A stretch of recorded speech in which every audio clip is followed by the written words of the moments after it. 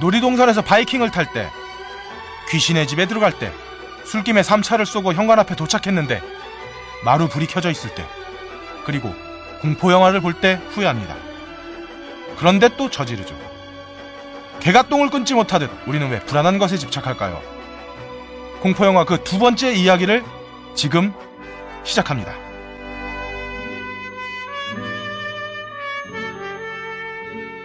자, 오늘도 세 분의 의원님들 나오셨습니다. 먼저 절대자 와이프를 모시고 사시는 바야바, 영진공의 바야바 해비조님 나오셨습니다. 네, 절대자님 덕분에 무려 인류학 박사가 된 해비조입니다. 네. 제수 씨가 그럼 학비를 된 거예요? 뭐 학비뿐이겠어요. 뭐 용돈과 뭐 하여튼 저는 절대자의 모든 뜻을 겸허하게 수용하고. 신앙이네요, 신앙. 네. 뭐 신앙의 어떤 길을 가고 계신 분이 한 분 더 있어요. 아, 그렇죠. 영진공을 통해 이제 무속인의 삶을 살고 계시는 함장님 나오셨습니다.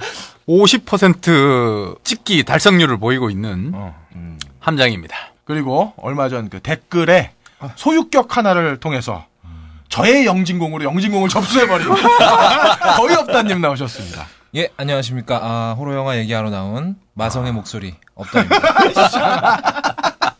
누가 목소리 좋다는 거야 도대체? 아니 이거 보이는 라디오 해야 돼. 보이는 라디오 해야 돼. 그나마 큰일 팬 다 떨어내지 마시고 큰일 나요. 알겠습니다. 아름답게 가시죠. 예, 뭐 사실 안타깝고요.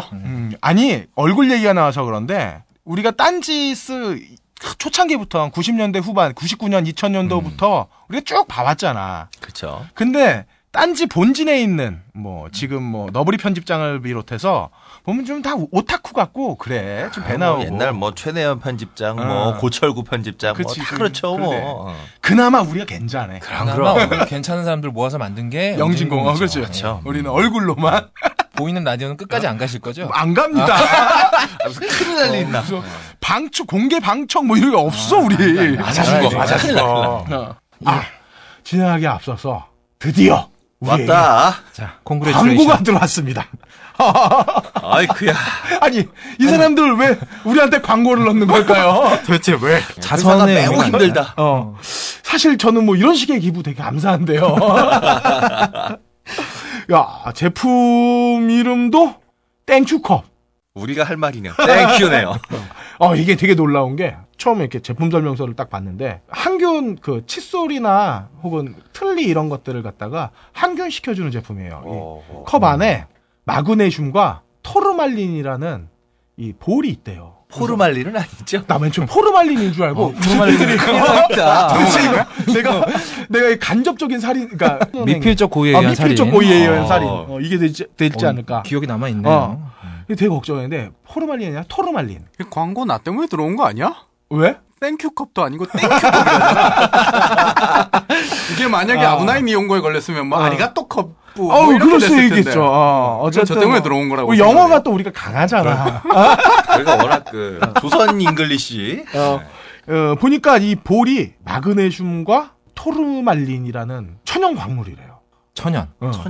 육각 주상형의 결정을 갖는 봉주산염. 와, 내가 이걸 배웠어. 내가 하면서도 내가 이것까지 내가 공부를 해야 되나. 했는데 어쨌든 뭐 광고 감사하고. 뭐 땡큐죠. 그리고 대단히 땡큐합니다. 제품 설명서 보니까 소주 약하신 분들은 이 컵에 소주를 타 마시래. 근데 난 지금 참이슬 빨간 것도 모자를 타네 지금. 알코올이 모자란 말이에요. 그냥 먹기에는 뭐 아직도 좀 미진하기 때문에 그럴 일은 저는 없을 것 같습니다. 광고주가 이런 식으로 광고하는 걸 좋아할까요? 술을 약하게 만들어준다 뭐 이런. 그러니까 건강에 좋다고 만든 거잖아요. 사실 술은 아니, 알코올을 좀 낮게 하면 건강에 좋지 않나? 뭐 이런 식으로 땜질이 되네요. 아름답게 넘어가는. 술은 뭐 취해야 마시지. 이 단점이 근데 하나 있어요.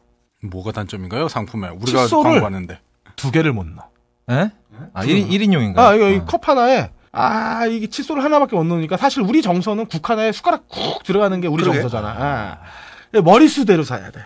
그래서 사실 때는 최소한 그 가족 수대로 사시라고. 4인 가정. 4개씩. 4개 사야죠. 어쨌든 이런 절차로 딴지 영진공은 땡큐컵 협찬으로 만들어집니다. 각종 대형 쇼핑몰에 충격과 공포로 몰아넣었던 딴지 마켓의 은하계 최저가 시리즈. 이번엔 제6탄. 물에 담궈두기만 하면 99.9%의 완벽한 항균 효과를 보장하는 인증 상품. 땡큐 컵이 여러분께 6탄 돌격합니다. 아십니까? 화장실 변기보다 칫솔에 세균이 200배 더 많다는 사실을. 끓는 물에 삶을 필요 없습니다. 값비싼 전력 살균기를 구입할 필요도 없습니다. 전용 세제가 필요하냐고요? 아닙니다. 땡큐컵에 물만 담아 칫솔을 보관하시면 99.9%의 항균 효과를 보장합니다. 한국화학융합시험연구원이 공식 인증한 땡큐컵의 항균 비밀은 바로 컵 속의 땡큐볼들. 최저가로 최고의 항균 칫솔을 보관하는 방법. 지금 바로 딴지마켓에서 확인하세요.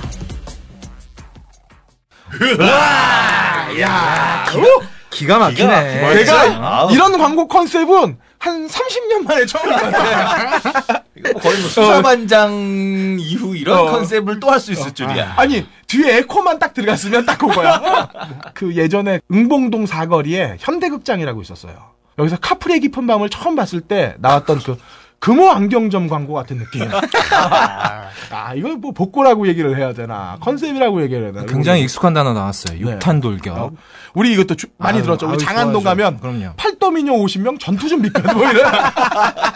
장안동 아직도 있나요? 그건 모르겠습니다. 이거 옛날 얘기 같은. 그 제가 옛날에 학교를 다닐 때 장안동 이렇게 살짝 걸쳐가는 경우가 간혹 있었죠. 좋은 그 출퇴근은 아니고 출퇴근이 등하굣길이라. 함장님이랑 또 저랑은 학교가 같아요. 그래서 한참 까마득한 후배인데 평상시 이렇게 사석에서 만날 땐 말을 놓쳐 제가. 방송 때도 놓으시면서 무슨 두 분의 그 원인을 알 수 없는 유대 관계가 거기서 출발하는 건가요? 뭐 그런 것도 있고요. 우리 학교에서 본 적은 없어요. 그렇죠. 제가 졸업한 다음에 봤기 때문에. 하여튼 이 망할 놈의 학연 다 끊어야 되는 지연, 학연 이런 거. 이렇게 정리하고 시작해 볼까요? 딴지 영진공 사내 칼럼 전당포 슬래셔와 메탈의 족보 탐구. 자, 오늘 첫 번째 이야기는 지난 방송에 이어서 슬래셔 무비입니다. 업다님. 저번 주 방송에 이어서 용의주도하게 다시 나온 업다입니다. 얼마나 용의주도한지 모르겠어요. 그러니까. 용의주도함에 반하신 분들도 계시잖아요. 그러니까요. 예. 왜? 아니 그래서 그 댓글 단 사람이 여자친구 아니라니까요. 그래 샀다면서. 내가 1월달에 사서 심어놨어. 용의주도합니다. 예. 어쨌든 용의주도하게 살아가고 있는 없다고요. 호러영화 특집 2편 되시겠습니다. 근데 이게 사실 호러영화라는 장르가 베리에이션이 너무 넓어요. 그렇죠. 그래서 이거를 단지 이제 2회 방송으로 다 훑기에는 너무 양이 많기 때문에 또 나온다는 얘기인가요, 이거? 그렇죠. 제가 괜히 호러를 고른 게 아닙니다. 우리가 안 받아. 우리가 안 받아. 그냥 올 거야. 일단 그럼 오늘은 이제 그 중에서도 하위 장르라고 볼 수 있는 슬래셔라는 장르를 얘기를 할 건데요. 사실 이거는 하위 장르입니다. 그러니까 거대한 인간의 악몽과 공포로 가득 찬 벽장을 열어제끼면 그 안에 하나 서랍 같은 굉장히 작은 장르고요. 호러 영화는 지금 들으시는 분들이나 여기 앉아있는 저희들이 생각하는 것보다 굉장히 많은 부분을 다루고 있다는 거. 그래서 식스센스도 분명히 호러 영화가 맞습니다. 예. 알겠습니다. 제 직업은 궁금해하지 않으셔도 될 것 같습니다. 예. 저번 주 AS는 납치죠? 예? 그런가요? 네. 예, 슬래셔 영화 다루기 전에 먼저 한번 짚고 넘어갈 부분이 있는데요. 네. 저번 주 방송에 껄림이 저한테 슬래셔 영화를 즐기는 분들을 예비 연쇄살인마 이렇게 표현을 하셨는데 제가 또 병신같이 예라 그랬어요. 그래서 이걸 좀 자기 위안의 시간을 갖도록 하겠습니다. 이 즐기는 게 죄가 아니거든요. 참고로 여자분들 같은 경우에는 남자를 새로 만났는데 얘가 막 잔인한 영화들을 즐겨. 이 새끼 이거 계속 만나도 되나? 이런 의문이 드실 수 있는데요. 안심하셔도 될 것 같습니다. 그 남자가 연쇄살인마가 될 확률은요, 로또에 당첨될 확률보다 낮습니다. 그렇죠. 네. 요것 때문에 제가 또 본의 아니게 심리학까지 찾아보고 왔어요. 그렇지만 업다님이 일 확률은 꽤 높죠. 그러니까 말을 좀 조심하셔야 될 것 같아요. 알겠습니다. 네. 일단 우리가 잔인한 영화를 즐기는 태도에 대전제가 깔려야 됩니다. 나는 안전하다. 사실 TV 브라운관 속의 살인마하고 나하고는 어떤 넘을 수 없는 4차원의 벽으로 막혀있지 않겠습니까? 그렇죠. 이런 안전장치를 달고 하는 거기 때문에요. 사다코처럼 나오지 않아. 그렇죠. 마침 말씀 잘해주셨는데 링이라는 영화가 전 세계 호러 팬들을 열광시킨 지점이 바로 여기입니다. 그 지점을 허물어버리는 거거든요. 그러니까 TV 속에 숨어있던 악령이 직접 튀어나와서 자기한테 손을 뻗치는 겁니다. 물론 눈알도 겁나 무섭죠. 그렇죠. 네. 컨저링은 지난주에 얘기했지만 컨저링도 그 부분이거든요. 저 집에서 나왔어. 그러면 그 화면을 보는 동안 사람들은 무서운 집에서 나왔기 때문에 안도감을 느껴야 되는데 목걸이가 연결되어 있다는 것 하나 때문에 이제 그렇죠. 바깥 장소도 무섭게 느껴져 버리는 그런 당혹감을 느끼게 되는 거죠. 어쨌건 이 링이라는 영화가 그렇기 때문에 전 세계 호러 팬들을 열광시켰는데 사실 이 지점이 허물어진다는 것도 그냥 우리가 역시 TV 아니라는 사실을 인지하고 있는 상태에서 허물어진 거죠. 그렇죠. 실제로 집집마다 TV에서 사다코가 튀어나온 게 아니니까요. 그렇죠. 그렇죠. 일단 뭐 껄림이나 저나 지금은 뭐 190cm가 넘는 해비조님이라도 어렸을 때는 다 이불을 뒤집어 쓰고 전설의 고향들 보셨을 겁니다. 아, 봤습니다. 네. 근데 저는 그거보다 더 무서웠던 게 헐크. 헐크. 헐크의 눈알 변하는 걸 전 정말 못 보겠더라고요. 눈 색깔 변하는 거. 그래서 어렸을 때 헐크를 컬러로 보셨어요? 칼라였어요, 저. 잘 살았다. 정말 잘 살았구나. 네. 저 이병철 옆집이었다니까요. 그 눈알 바뀌는 색깔 바뀌는 걸 난 못 봐가지고 무서워서 못 봐가지고 맨날 그 바뀌면은 아빠한테 얘기해달라고 그랬죠. 바뀌는 장면은 못 보시고 바뀐 다음만 보시군요. 다음만 봤어요. 예, 그래서 우리는 일단 그 전설의 고향을 보면서 저 구미호는 도대체 왜 꼬리가 9개인지 뭐 이런 거를 미처 이제 자아가 형성이 안 된 상태였기 때문에 그건 한자 교육이 안 돼서 그런 게 아니고 그렇죠. 네. 자아 형성이나 한자 교육이나 같이 가는 거니까 제대로 자아가 형성되지 않았기 때문에 그 시점에서 내가 얼마나 안전한 거인지에 대해서 인지를 못해요. 실제로 나를 덮칠 것만 같고 이불 속에서 막 정말 튀어나올 것만 같고 내 다리를 잡아 끌 것 같고. 그렇죠. 그런 위협적인 상황에 놓이게 되면 우리의 육체가 이렇게 반응을 합니다. 요거 저 힘들게 찾았어요. 동공이 확장되고 아드레날린이 펑펑 분비되면서 심장박동이 빨라진답니다. 그 섹스할 때도 그러지 않아요? 네, 맞아요. 이 얘기 끝에 그 얘기 하려고 그랬어요. 미안해요. 안 되쳐서. 땅구멍이 갑자기 생각이 나. 우리 짱가님이 불쌍한 이 헐크는 그걸 못한다고. 슬픈 명문이었지, 명문. 명문이었죠. 슬픈 일입니다. 더군다나 상대가 리브 타일러잖아. 상대가 흔한 여자도 아니고 리브 타일러인데 그걸 못해. 리브 타일러였나? 지금 인크레더블. 인크레더블 헐크는 상대가 리브 타일러였죠. 그러니까 그것 때문에 섹스를 못하는 장면이 인크레더블 헐크에서 처음 나오거든요. 난 제니퍼 코넬리만 생각하고 있었네. 그거는 이현 감독. 근데 제니퍼 코넬리가 더 이쁘지 않아요? 뭐 저는 둘 다 가릴 처지가 안 됩니다. 그냥 아리가토죠. 예. 자, 동공이 확장되고 아드레날린이 펑펑 나오고 심장박동 빨라지고 땅콩 수축하고 근육이 잔뜩 긴장하게 되죠. 함장님 말씀하신 대로 섹스할 때랑 비슷합니다. 위협으로부터 내 몸을 지키기 위해서 완전 풀쉴드 모드에 들어가게 되는 겁니다. 예. 바로 반격을 할 수 있도록 이런 풀쉴드 모드에 들어가게 되는데 저번 방송 나가고 제가 그랬어요. 잠이 안 오더라고요. 근데 비조님은 느낄 거야. 우리는 늘 그래. 전화기가 날 때리는 건 아니지만 우리 와이프 전화하면 다시 나오나요? 와우 그냥 쫙 쪼는 거지 내가. 긴장이 빡 되면서. 비조님한테 한번 동공이 열리고. 동의를 구해보시죠. 그쵸 비조님. 그렇죠. 네, 그게 있어 그게. 아니 뭐 이렇게 딴 거보다 그런 거지. 혹시 애가 아플까봐. 그런 돌아가시는데요. 애가 왜 아프죠 갑자기? 아니 뭐 혹시 애가 아픈데 내가 술 먹다가 이러면 안 되지 이런 그렇죠. 마음에 그냥 뭐 전화가 오면 깜짝 놀라는 것뿐이죠. 네. 예, 그렇게 얘기하지만 사실 다를 거예요. 완초적인 두려움이 있어요. 결혼이 점점 멀어지고 있어요, 저한테서. 예, 어쨌건 우리의 두뇌는 이런 쉴드 모드를 굉장히 불쾌한 경험으로 기억을 하게 됩니다. 위협적인 상황이 자주 일어나면 안 되니까 뭐 당연한 거겠죠. 그런데 이런 상황이 이제 몇 번, 본이든 본이 아니든 반복이 되게 되면 이걸 즐기는 사람과 그렇지 못한 사람이 나눠지게 됩니다. 이걸 즐기는 사람들은 이런 반복되는 불쾌한 경험을 불쾌한 경험으로 받아들이지 않아요. 쾌감으로 받아들입니다. 그렇다고 이분들이 무슨 S&M 뭐 이런 건 아니고요. 맞으면서 좋아하고 이런 건 아닌데. 업다님처럼만은 다 안 된다는 거죠? 저는 새치기 좋더라고요. 예. 그래서 이런 분들은 이제 안전장치를 해놓은 상태에서 이런 무섭고 위험하고 징그러운 영화들을 보면서 자신의 어떤 그런 자극에 대한 욕구를 충족시키는 겁니다. 어떻게 보면 굉장히 건강한 취미예요. 그렇죠. 예, 그렇죠. 이건 직접 하는 게 아니잖아요. 그냥 대리만족을 통해서 느끼는 거기 때문에 거기다 사람은 또 누구나 공격 본능을 가지고 있습니다. 우리가 이 짱돌로 사냥하면서 뭐 먹고 살았던 게 불과 1만 년 전이지 않습니까? 예, 이런 공격 본능이나 자극에 대한 본능을 영화를 통해서 영화라는 굉장히 편안하게 앉아서 즐길 수 있는 매체를 통해서 안전하게 해소하고 있는 겁니다. 그 남자 변태 아니니까 안심하셔도 됩니다. 하지만 이런 걸 못 견디시는 분들도 있어요. 예. 견디는 게 변태가 아니면 그럼 못 견디는 게 변태냐? 뭐 이런 생각이 드실 텐데. 아니, 일상이 공포니까. 하는 게 무서워. 예, 걸림, 제가 이걸 쓰면서 딱 걸림을 생각했습니다. 네. 아, 걸림이다. 이분들은 일상생활에서 받는 자극이 이미 충분한 상태인 겁니다. 그렇죠. 예, 충분히 생명의 위협도 느끼고 있는 거고, 아유. 예, 충분히 무서운 거고. 네, 네. 그렇죠. 그렇죠. 네. 그래서 여보, 미안해. 굳이 이렇게 불편한 영화 봐가면서 스트레스 받아가면서 자극을 얻기를 원치 않으시는 겁니다. 그러니까 대부분의 여성분들이 그럴 거예요. 예, 뭐 물론 좋아하시는 분도 계시겠지만. 네. 그래서 이 개인적인 저의 의견인데 아마 이래서 10대 어떤 처녀총각 소녀들에게 슬래셔 영화가 인기가 있는 걸지도 모르겠다는 생각을 해봤습니다. 그래요? 10대가 10대들이 슬래셔를 좋아한다고요? 이미 충분히 스트레스 상태 아닌가요? 그러니까 그 비일상적인 스트레스를- 자극을 원하는 거죠.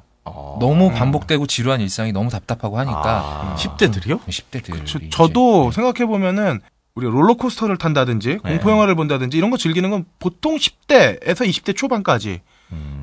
제가 얼마 전에 그걸 느꼈어요. 애 생일이어가지고, 놀이동산을 딱 데려갔는데, 어렸을 때나 그렇게 바이킹이 재밌고, 청룡열차가 재밌었는데, 재밌죠. 이제는 그 자극이 되게 불편해. 그러니까 타기 싫고, 좀 짜증이 나고, 이러는 상황이었는데, 우리 와이프는 안 탄다 그러고, 결국엔 이제 내가 데리고 타긴 했지만, 예전에는 이게 흥분과 자극으로 사람이 이렇게 리프레시 되는 기분이었다면, 이제는 그게 되게 피곤한 행위가 되는 거더라고요. 마찬가지로, 그런 자극들이 이제는 나이를 먹어서 그런 건가? 그건 체력과 관련이 있을 것 같은데요? 뭐 힘들진 않잖아요, 그렇게. 아니, 그러니까 어떤 바이킹이나 이런 것에서 느끼는 어떤 심장에서 느끼는 어떤 부담감 같은 거 있잖아. 그러니까, 고지혈 있고 이러니까. 그러니까 몸이 스스로 아는 거지. 이게 한계점이라는 거. 재미로 하고 있는 걸 뻔히 알지만 몸은 신호를 공포영화 볼 때처럼 너 자꾸 머리에 이렇게 피가 몰리면 너 이제 뭐 풍 온다. 그 위험한 신호를 보내고 있는데 이 신호를 예전에는 몸이 건강할 때는 이 신호를 쾌감으로 느낄 수 있는데 몸이 스트레스에 이미 노출되어 있고 건강이 좀 떨어진 상황에서 이런 그 위험 신호들 아드레날린이 갑자기 분비되면 이걸 위험한 걸로 느끼지 않을까 싶어요. 그럴 수도 있겠네요. 실제 위험으로. 네, 실제 위험으로. 어쨌든 뭐 그냥 저의 생각이었을 뿐이니까. 네, 예. 네, 알겠습니다. 근데 이제 성인이 되고 나면은 이런 자극에 대한 욕구가 별로 줄어들죠. 예. 일단 걸림 같은 경우는 결혼 생활이 이미 충분히 호러지 않습니까? 네, 이거 왜 그러세요? 야, 직접적으로 그렇게 얘기하면 우리 와이프한테. 예. 그러시군요. 네. 근데 여성들이 슬래셔 무비를 안 좋아한다는 거가 아까 되게 와닿네요. 이게 한국에서 여성들은 예. 남성들에 비해서 몇 배의 뭐 실제로 오는 시선이건 아니건 간에 감내해야 되잖아요. 그렇죠. 그렇죠. 그런 게 있죠. 그 시선들이 주는 스트레스가 어마어마하잖아. 예. 근데 그 사람들이 굳이 또 스트레스를 더 받아가면서 공포영화를 보고 싶지 않을 수도 있을 것 같아요. 근데 남자들은 뭐 대충 그냥 머리도 대충 안 감고 뭐 배 걸쩍걸쩍 하다가 이거 죽이는데 잘 썰어 이러면서 그러지 않을까. 자, 어쨌든 잔인한 영화를 즐기는 그 남자는 네. 그걸 받아들이도록 그냥 단련돼 있을 뿐입니다. 그렇죠. 그러니까 안심하셔도 되시고요. 건강한 취미니까 네. 요쯤 하겠습니다. 잔인한 영화를 즐기는 당신 변태 아닙니다. 당당하게 보셔도 됩니다. 본격적인 슬래셔 영화 할기에 들어가도록 하겠습니다. 네. 표현도 할게요. 하는 걸 좋아해요. 훑어보는 걸로 만족이 안 돼서. 품번. 예. 다 제가 지고 갈게요. 예. 간단하게 일단 이 슬래셔 영화가 어떤 배경을 통해서 등장을 하게 됐는가, 뭐 완전 뭐 석기 시대까지 올라가 볼 건 없고요. 간단하게 모두가 아는 이름까지만 올라가 보도록 하겠습니다. 네. 알프레드 히치콕. 네. 이 양반의 영화는 이 양반이라고 하면 안 되죠. 이분의 영화는 전부 다 명작이지만 그 중에서도 이 슬래셔 영화의 시초라고 어떤 계시라고 평가받는 영화가 있습니다. 사이코죠. 사이코. 노먼 베이츠. 노먼 베이츠. 그리고 그의 엄마. 그리고 금발머리 미녀. 샤워. 식칼 난도질. 자넨 리. 네, 자넨 리. 그러니까 여기에 어떤 물론 피가 수수수 흘러나가는 엄청난 양의 피. 그러니까 슬래셔 영화가 나중에 따오는 모티브들은 전부 여기서 발생됐다고 보고 있습니다. 뭐 이게 통설이라고 하고요. 그 영화에서 바로 지금 우리가 얘기했던 미녀가 샤워하다가 살해당하는 장면, 당시로서는 엄청난 충격적인 장면이었었겠죠. 네, 예. 그렇죠. 이 영화에 지금까지 이어져 내려오는 슬래셔 영화의 법칙들 몇 개가 등장을 합니다. 첫 번째로 이제 주인공 노만 베이츠 같은 경우에는 자기 어떤 성적인 욕구를 제대로 해소할 수 없는 사람이라는 거. 네. 원인은 물론 그의 어머니죠. 네. 그리고 두 번째, 살해당하는 여성은 별로 이렇게 도덕적이지 못한 여성이라는 점. 그래서 보는 쪽에서도 그렇게 본격적으로 주인공이 노만 베이츠로 넘어가게 되더라도 네. 이 여자를 그렇게 크게 불쌍해한다거나 아쉬워하지 않게 되는 그리고 세 번째로는 이제 그 살인마의 공간에 들어온 사람이 살인을 당하게 된다는 거. 요 정도 있는데 요거 말고도 뭐 슬래셔 영화의 효시라고 볼 수 있는 영화들 몇 개 더 있습니다만 제가 안 봤습니다. 피핑 탐이니 뭐 왼편 마지막 집 뭐 이렇게 있는데 왼편 마지막 집은 얼마 전에 그 리메이크 됐습니다. 리메이크도 됐었죠. 사라 팩스톤이 나오는데 예뻐요. 중요하죠. 그게. 예, 아주 중요하죠. 예쁘고 예, 보기 좋습니다. 수영복도 입고 나오시고. 아마 웨스 클레이븐이 워낙 떴기 때문에 그렇죠. 그래서 리부트 되지 않았을까요? 그렇습니다. 예전에도 아마. 히트한 영화였나? 제가 잘 몰라서. 히트라고 보기엔 좀 애매하고요. 그냥 뭐 인상적인 영화였다. 뭐 이렇게 역시 감독의 이름값으로 그렇죠. 리부트된 거군요. 사실 이 영화는 슬래셔 영화라기보다는 약간 복수극인데 굉장히 잔인한 영화죠. 진짜 슬래셔 무비의 시작은 1978년작 존 카펜터 감독의 할로윈입니다. 할로윈 뭐 다들 보셨겠죠. 그리고 오래전에 봤어요. 네. 그리고 사실 그 당시에 할로윈이 나오면서 조 카펜터는 조지 루카스, 네. 그다음에 스티븐 스필버그 이래가지고 이 삼두마차였잖아. 그렇죠. 근데 결국에는 이 형은 뭐 하나? 자신만의 길을 갔지. 그렇지. 그 아직도 지금 작업하고 있어요. 그리고 이 사람 대단한 게 이 할로윈은 자기가 직접 음악까지. 네, 음악도 예, 했죠. 그렇죠. 다재다능했던. 그런 사람이죠. 중간에 스티븐 스필버그한테 이 사람이 한번 팽을 당합니다. 예. 그리고 나서 이제 주류판에서 밀려나게 되는데요. 예. 뭐 그것까지는 제가 그렇게 관심이 없어서 그냥 대충 보고 말았습니다. 네. 최초에 이제 사이코패스 살인마가 나오는데 하얀 가면으로 얼굴을 가린 마이클 바이어스가 나옵니다. 엄청난 떡대에 정글도를 가지고 사람들을 막 나뭇가지 자르듯이 잘라대죠. 정글도. 예. 역시 이 영화도 완전 초저희 예산으로 찍었는데 정말 돈이 안 들었어요. 이거 주인공이 나오는 분량은 3일 만에 다 찍었답니다. 공간도 별로 넓지 않고요. 커티스 누님. 예. 소리만 제이미 들으시다 리커스. 가셨던. 예. 이분께서 이제 여기 등장하셔서 아주 아름다운 목소리로 비명을 지르셔서 호러 퀸에 등극하시게 되고요. 사실 이 영화는 아니 호러키는 목소리 때문에 되는 게 아니라 원래 몸매 때문에 되는 거 아니야? 이 비명도 되게 중요하죠. 으악 하는 이 비명 소리가 이게 이제 귀에 팍 찔려야죠. 그렇지. 소찬이처럼 비명 지르면 안 되겠죠. 그래서 소찬이는 호러킹이 될 수 없는 거군요. 잔인한 안 되죠. 안 되죠. 아드레날린이 생기지 않습니다. 예. 어쨌건 물론 뭐 이분 뭐 몸매도 아주 훌륭하세요. 네. 갑자기 예. 네. 이 영화는 어떤 통째로 어떤 사이코에 바치는 오마주라고 볼 수가 있습니다. 이 주인공들의 이름도 알프레드 히치콕 감독의 영화들에서 따왔어요. 네. 아시다시피 제이미 리 커티스는 이 사이코에서 금발 미녀 역을 맡았던 자넷 리의 딸입니다. 이거 자체가 엄청난 오마주라고 볼 수 있겠죠. 네. 사실 커티스 누님이 이렇게 미녀과는 아니시잖아요. 그렇죠. 좀 긴 과죠. 네. 말상과신데 매력은 있으신 분인데 그럼요. 엄마처럼 그런 특급 미녀는 아니신데 여리여리한 맛은 전혀 없으시죠. 그렇죠. 예. 이분이 누군지 궁금하신 분은 트루라이즈를 보시면 됩니다. 그렇죠. 트루라이즈도 벌써 20년 다 됐는 거라. 그러네요. 그거 찾아보는 것도 쉽지 않아요. 어떡하죠? 그 뒤로 필모가 없나? 그 뒤로 인상적인 작품을 요즘 할로윈 리부트된 거에 다시 리부트에도 나오십니다. 다시 나오십니다. 근데 거기선 너무 좀 뭐랄까요? 아주머니처럼 변해버려서 좀 슬퍼요. 보고 있으면.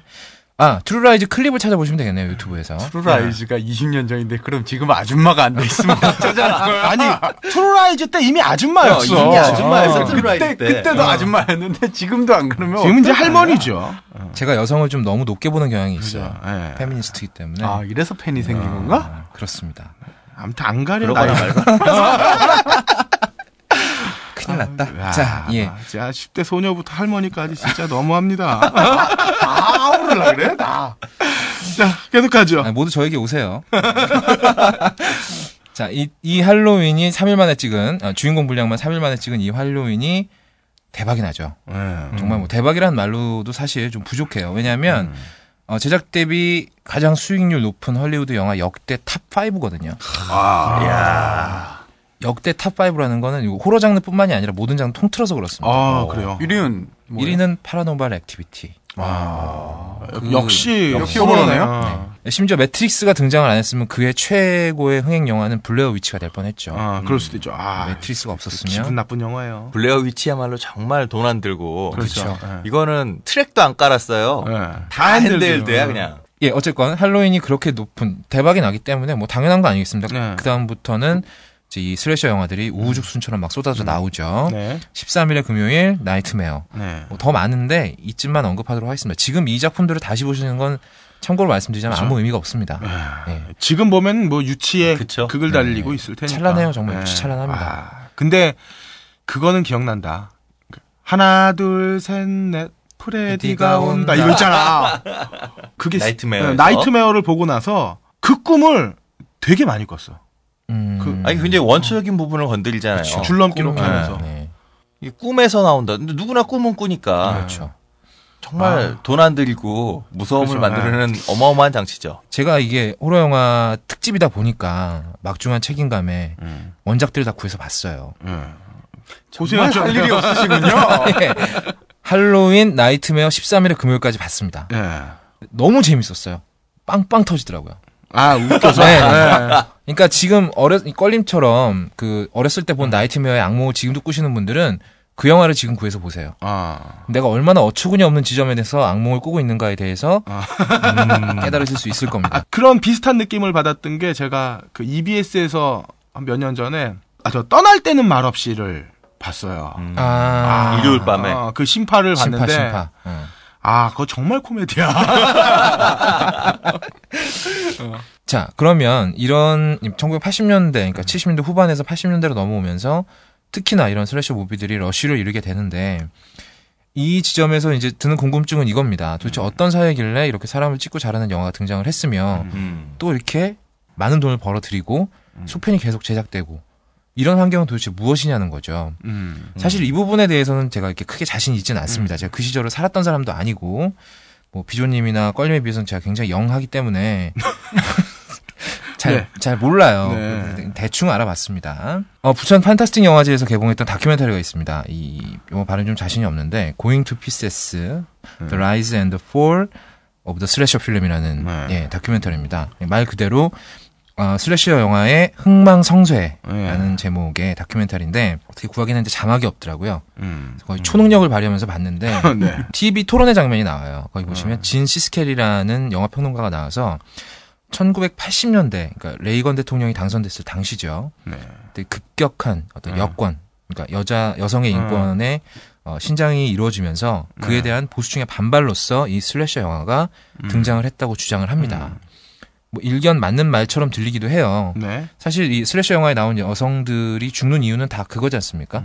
섹스하고 마약하고.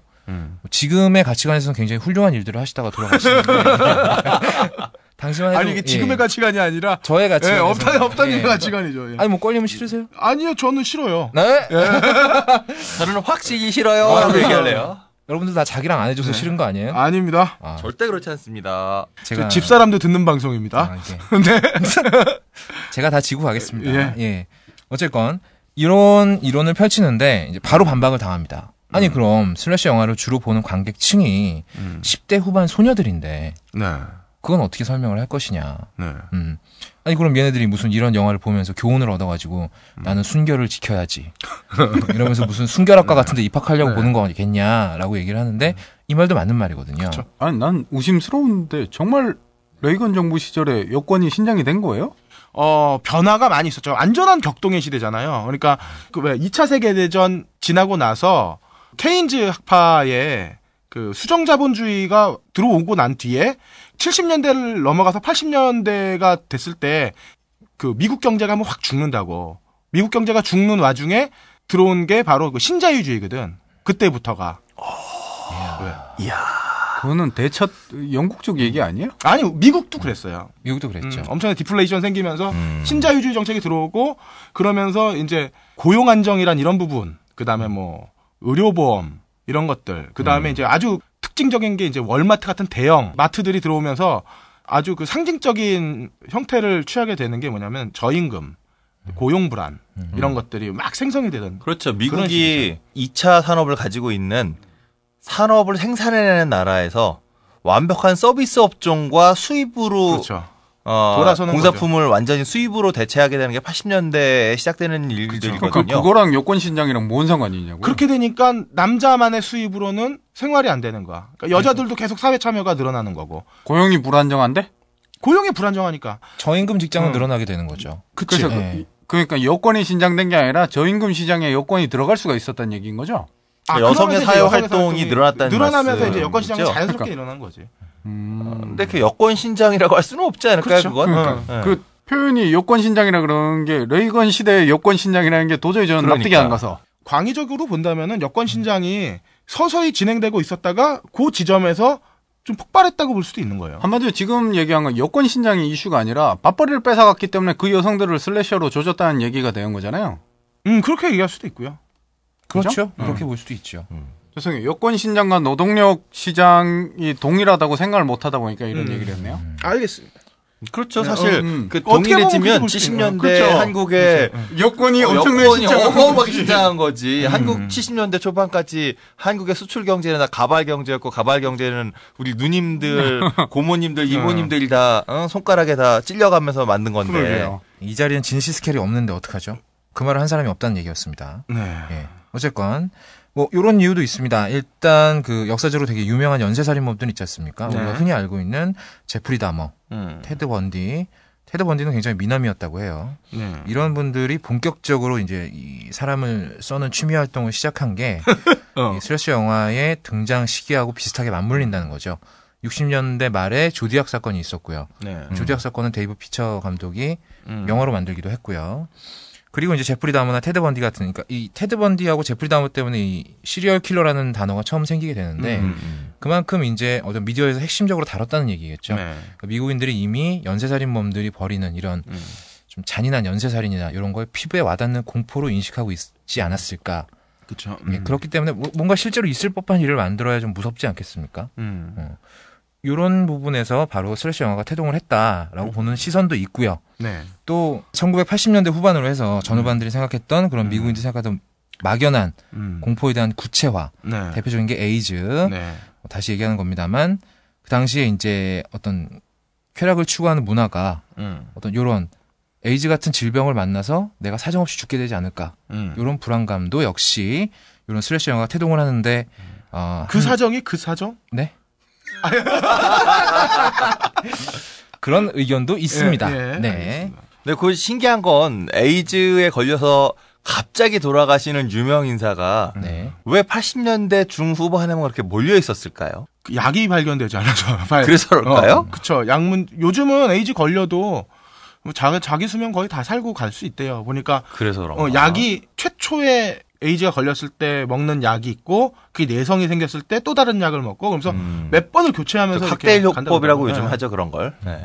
칵테일. 네. 사실 요거 음모론도 있어요. 아 그래요. 네, 있어요. 애시당초 네. 에이즈라는 게 없다. 없거나 아니면 처음부터 치료가 완전히 가능한 병이었는데 네. 그러니까 그냥 만성에 가까운 병인데 만성으로 그냥 갖고 가는 뭐 신경통 이런 것 같은 이런 건데 혹시 이 어떤 특히 80년대 의료계와 또 의료계가 결탁이 돼 있잖아요. 이 그렇죠. 권력들은. 네. 더군다나 그 레이건 정권은 부시 현재 우리가 생각할 수 있는 부시 정권과 거의 뭐 부시의 아버지죠. 부시의 아버지쯤 되는 경찰 국가를 표방했던. 그렇죠, 그렇죠. 그리고 거기에 이 보수적인 생각 이거와 쫙 얽혀서 생각해 보면 그래서 제가 그게 궁금했던 거예요. 왜 갑자기 80년대만 에이즈 걸렸습니다 하고선 다음날 돌아가시지 않았고. 그렇죠. 그리고 숨겼잖아요. 왜 프레디 머큐리나 이런 애들 마지막에 가서야 동성애자인 거 얘기하고 결국 에이즈 걸렸다고. 그러니까 잉글버트 험퍼딩크도 동성애자 밝히고 에이즈 걸렸다라고 하고 죽고. 프레디 머큐리 그랬고 또 뭐 학자들 중에 미셸 푸코 이런 사람들 배우들도 많이 있었죠. 그러니까 계속 에이즈를 치고 싶은데 에이즈가 이슈가 된 거는 동성애잖아요. 그렇죠. 슬래셔 중에 동성애 코드가 나온 게 있나요? 없잖아요. 그렇네. 그래서 에이즈가 너무 억지가 아니냐고 묻는 거지. 양성애까지 다?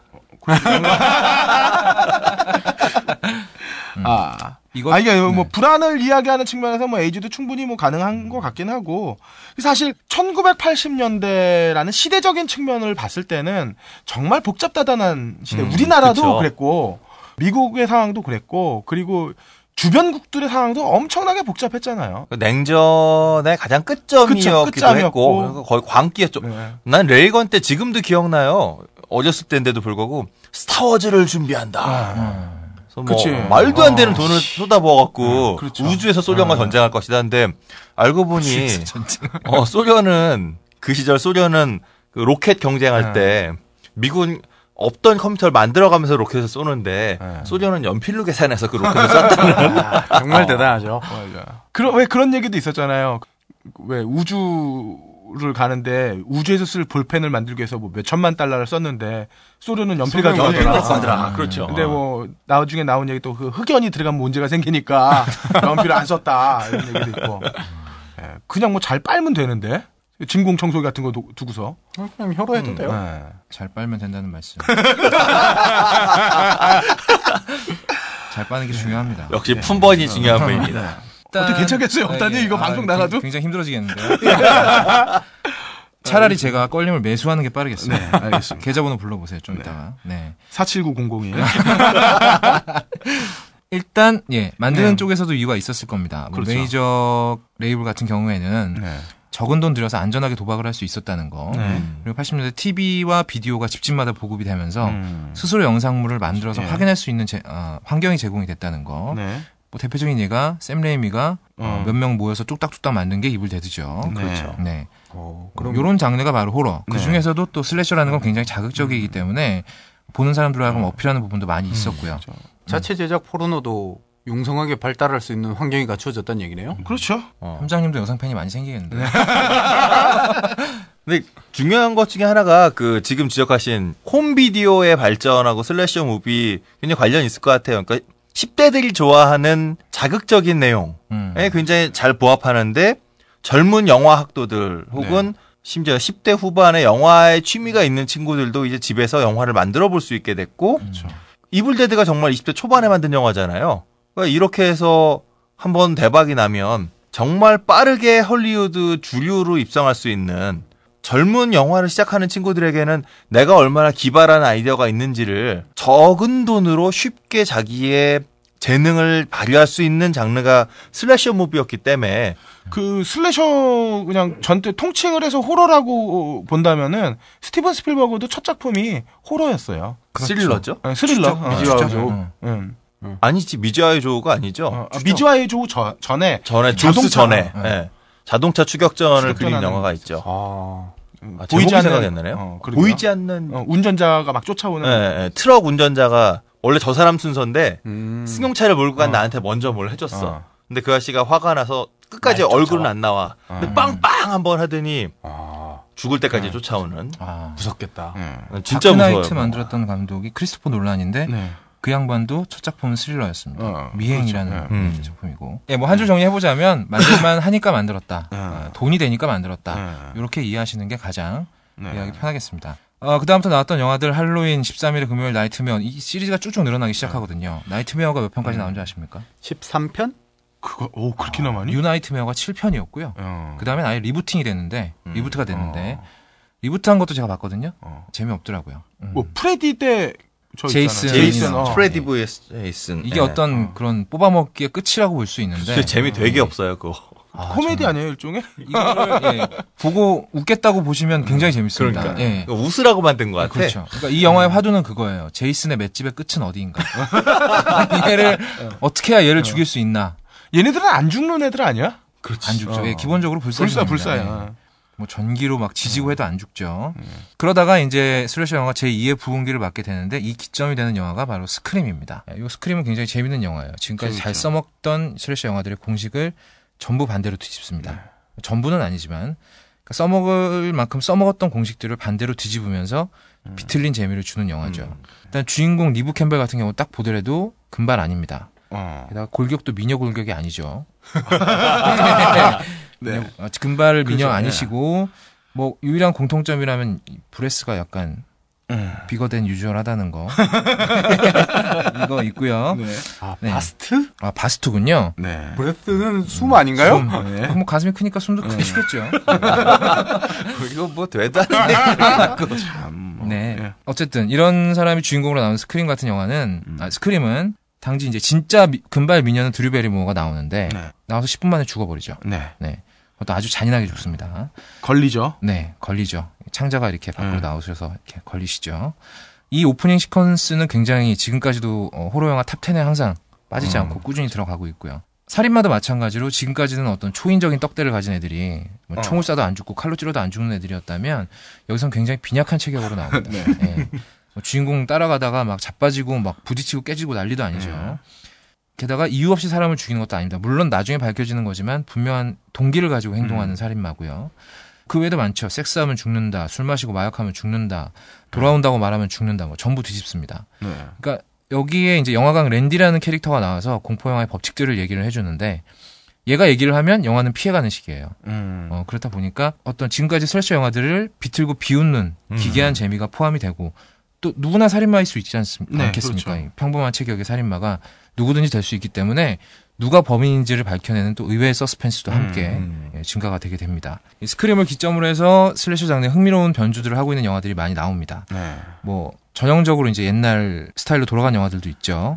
가슴 큰 여자가 고래고래 소리 지르면서 쫓기는 나는 네가 지난 여름에 한 일을 알고 있다. 여기 나오는 주인공도 전부 원죄를 진 사람들이고요. 그리고 데드 캠프처럼 약간 고어 쪽으로 가면서 살인마 집단이 등장을 하는 영화들도 등장을 하고요. 가장 흥미로운 건 데스티네이션. 이 영화는 살인마가 나오지 않습니다. 원래 죽을 팔자였던 애들이 안 죽었는데 죽음의 신이 애들 따라다니면서 이제 뭐 각종 뭐 말도 안 되는 도구들도 집요한 놈들이죠. 하다못해 그 대관람차 사람을 죽이기도 하고. 그렇습니다. 이쯤에서 챙겨보시면 재밌을 것 같은 영화들은 아무래도 스크림. 스크림은 지금 봐도 상당히 재밌습니다. 스크림 1, 2, 3편 다 괜찮고요. 4편은 보지 마시기 바라겠습니다. 2편, 3편이 괜찮았다고요? 2편은 이제 소편의 법칙을 좀 비트는 맛이 있었고요. 3편은 이제 시리즈의 종말을 고하는, 공식적으로 종말을 고하는 영화이기 때문에 나름 정리하는 맛이 좀 있어요. 그래요? 데스티네이션이 독특하다기보다는 저는 보면서 오맨을 많이 느꼈거든요. 오맨도 막 주변 기물이나 이런 걸 통해서 결국 그 사람을 죽게 만들어버리는데 데스티네이션 보면서 그런 느낌을 많이 받았어요. 오맨은 오컬트잖아요. 이건 악령에 의해서 이렇게 되는 건데 데스티네이션은 말 그대로 제목 그대로 운명이니까. 네가 죽을 팔자니까. 근데 왜 안 죽어? 뭐 이런 얘기잖아요. 이 정도로 죽어. 그 죽음의 씬들, 뭐 유리로 인해서 이렇게 목이 절달되는 장면이나 이런 것들이 뭐 엘리베이터에서 갑자기 상당히 끊겨서 오면 보면 엘리베이터 막 이렇게 절단되는 모습이나 사고로 인한 죽음 이런 것들에 대한 장면들에는 그래서 데스티네이션은 결국에는 오맨에서 살인 장면들만 모은 게 아닌가 뭐 그런 느낌? 그 오맨도 마지막 장면 그 묘지에서 애 이렇게 씩 웃는 거 있잖아. 나 기분 나빠 그 새끼가. 오맨 하면 또 유명한 장면이 그 맞박에서 666 그래진 거. 그거 나오는 장면. 씹다가 떨어지면서 그게 이제 사람을 꼬치로 이렇게 꽂아서 죽는 장면이 나오죠. 뭐 얼음 밑에 까져서 죽는 게 난 제일 그때 그게 최고였어. 자, 뭐 돌아가서 이렇게 있고 보실 만한 영화들을 제가 한번 뽑아드렸으니까 슬래셔 영화를 즐기시는 분들 한번 보시기 바라겠습니다. 지금 뽑아주면 영화 몇 편인지 알아요? 겁나 많으시죠? 제가 다시 나올 때까지 보시면 되겠습니다. 자, 이쯤 털고 오랫동안 천천히 보세요. 하루에 한 편씩 보시면 되겠습니다. 여러분. 그럼 최근에 나온 영화들로 한번 소개를 해주신다면 아무래도 데스티네이션 2까지는 재미있어요. 아니다. 1만 보셔야 됩니다. 실수했네요. 2는 재미없습니다. 한 번도 안 보신 분들은 파이널 데스티네이션 한 편만 보셔도 돼요.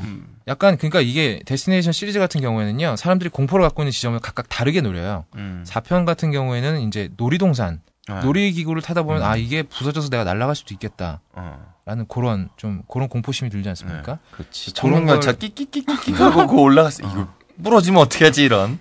떡 부러지고. 그리고 이제 제가 마지막으로 좀 추천해드리고 싶은 영화는 케빈 인 더 우즈라고 가장 최근인지는 모르겠습니다만 최근에 나온 슬래셔 영화입니다. 슬래셔 영화인 척 시작은 하지만 사실은 이 슬래셔라는 장르에 거의 사형 선고를 때려버리는 영화거든요. 그러니까 뭐 전통적으로 시작을 해요. 여러 명의 10대 청소년들이 외딴 곳으로 캠핑을 갑니다. 캠핑을 가는데 얘들은 한 명씩 이상하죠. 여자는 원래 금발이 아닌데 금발로 염색을 했다거나 처녀인 줄 알았는데 혹은 이미 그 담당 교수님과 한번 이렇게 시원하게 한 관계라든가 그러니까 처녀가 아닌데 처녀인 척 한다든지 그리고 멍청하고 막 근육질인 남자애가 멍청해야 되는데 알고 보니까 무슨 박사고 이런 식으로 장르의 법칙도 조금씩 벗어나는데 조금 지나다 보면 이 얘네들이 간 오두막이라는 공간 자체가 굉장히 최첨단 장비로 세팅이 되어 있는 공간이라는 거를 아실 수 있게 됩니다. 그러니까 이거는 어떤 재물 의식을 위한 재단이었던 거예요. 그러니까 일정한 기간마다 이런 젊은이들을 죄 없는 젊은이들을 죽여서 바쳐서 지구 속 땅 깊이 짱 박아놓은 고대신들을 달래는 의식을 치르는 재단이었던 거죠. 그러니까 이 영화에서 상징하고 있는 게 뭐 꼴님이 자주 말씀하시는 빅브라더예요. 그러니까 요 프로듀서들이 상징하는 건 슬래셔 영화를 만드는 제작자들과 관객들. 그러니까 마지막에 괴물들을 풀어서 이 사람들이 죽어나가는 광경은 니들도 한번 당해보라는 거죠. 맨날 그렇게 서서 구경만 하지 말고 니들도 괴물 맛을 한번 보고 죽어봐라. 이런 식으로 해석을 할 수 있겠습니다. 네. 그리고 마지막에 튀어나오는 뭐 고대신은 직접 보시면 뭔지 감이 오실 거예요. 지금까지 우리가 컨저링부터 시작해가지고 이번 주에는 할로윈에서 케빈 인 더 우즈까지 쭉 한번 일별을 해봤습니다. 네네. 마무리 해주시죠. 예. 제가 호러 영화, 특히 슬래셔 영화를 정리하면서 느낀 점인데 보면서 느낀 건 정말 돈이 안 들었겠다. 그리고 저 정도는 나도 찍을 수 있겠는데? 라는 그런 망상이 자꾸 들었어요. 그 말인 즉슨 정말 제작비가 적게 들고 자신의 어떤 창의적인 아이디어를 실험해볼 수 있는 장르가 슬래셔라는 거거든요. 네. 지금 우리나라 영화 산업의 사이즈를 봤을 때 뭐 류승환 감독이 옛날에 만든 죽거나 혹은 나쁘거나 뭐 이 영화가 완전히 호러 영화는 다치마와리 같은 거, 다치마와리 같은 거 이런 재기발랄한 영화들이 매년 한 편씩은 쏟아져 나와야 되는 구조가 아닌가. 그런데 그렇게 나오지 못하고 있지 않습니까? 그러니까 결국 만드는 쪽에서 이유를 가지고 만들어야 우리 같은 사람들도 영화를 보고 응원을 해주고 이렇게 될 거니까 좀 젊은 감독들 혹은 재기 넘치는 지금 아이디어를 많이 짱박아두고 계신 분들은 그냥 메이저 영화사에서 영화를 만들 생각도 물론 좋지만 저예산으로 좀 없으면 없는 대로 훌륭한 아이디어로 그 자본의 간극을 메꿔가면서 훌륭한 작품들 좀 많이 만들었으면 좋겠다. 뭐 이런 교훈적인 내용으로 끝을 내려고 합니다. 하긴 뭐 2주일에 걸쳐서 우리가 호러 영화 장르에 대해서 한번 일별을 해봤는데 업다님 말씀하신 것처럼 저예산 영화들을 통해서 우리나라의 그 신인 감독들도 좀 분발할 수 있는 계기가 좀 됐으면 좋겠네요. 오늘 이때까지 나오셔서 수고 많으셨고요. 네네. 예. 다음번에 언제 나오실 예정이세요? 일단 오늘 받은 데미지가 다 회복이 되면 나오도록 하겠습니다. 야, 그럼 다음번에 또 기회가 되면 거엽다님 다시 한번 모셔가지고. 네, 뭐 제가 지금 가는 건 아니니까요. 네. 저도 지금 물어뜯을 준비를 하고 있습니다. 2주에 걸친 이번 그 공포영화 특집은 여기서 마무리하고 잠시 후 딴따라로 만나 뵙도록 하겠습니다. 영화 딴따라. 네. 2주간에 걸친 슬래셔와 호러 무비 얘기를 쭉 했고요. 그래서 오늘은 오늘 얘기 슬래셔 무비에 맞춰서 진짜로 무슨 관계가 있는지 잘 모르겠는데 지난 시간에 지난 시간에 우리 그 슬래셔 무비 얘기하다 끝에서 뭐 오지오스본 얘기 나오고 디오 나오고 막 있잖아요. 그래서 나도 재밌겠다 싶어서 슬래셔 무비와 헤비메탈 뭐 이런 식으로 좀 준비를 해봤습니다. 뭐 뗄 수가 없는 관계 아니에요, 사실? 네, 뗄 수는 없는 관계인데 막상 자료를 찾아보면 직접적인 연관은 없어요. 그러니까 그 슬래셔 무비가 만들어낸 분위기 그리고 10대들이 열광했던 80년대라는 시기 공간에 함께 대단히 중요한 역할을 했던 음악 서브컬처였기 때문에 헤비메탈이 같이 떠올랐던 거죠. 80년대 진짜 대단했죠. 그러니까요. 메탈의 시대였지. 80년대는 헤비메탈의 시대다. 우리가 많이 얘기하잖아요. 너바나가 끝장내기 전에. 네, 너바나가 92년에 네버마인드를 내기 전까지 뭐 헤비메탈은 지지 않는 해 뭐 이런 식으로 얘기가 많이 됐었죠.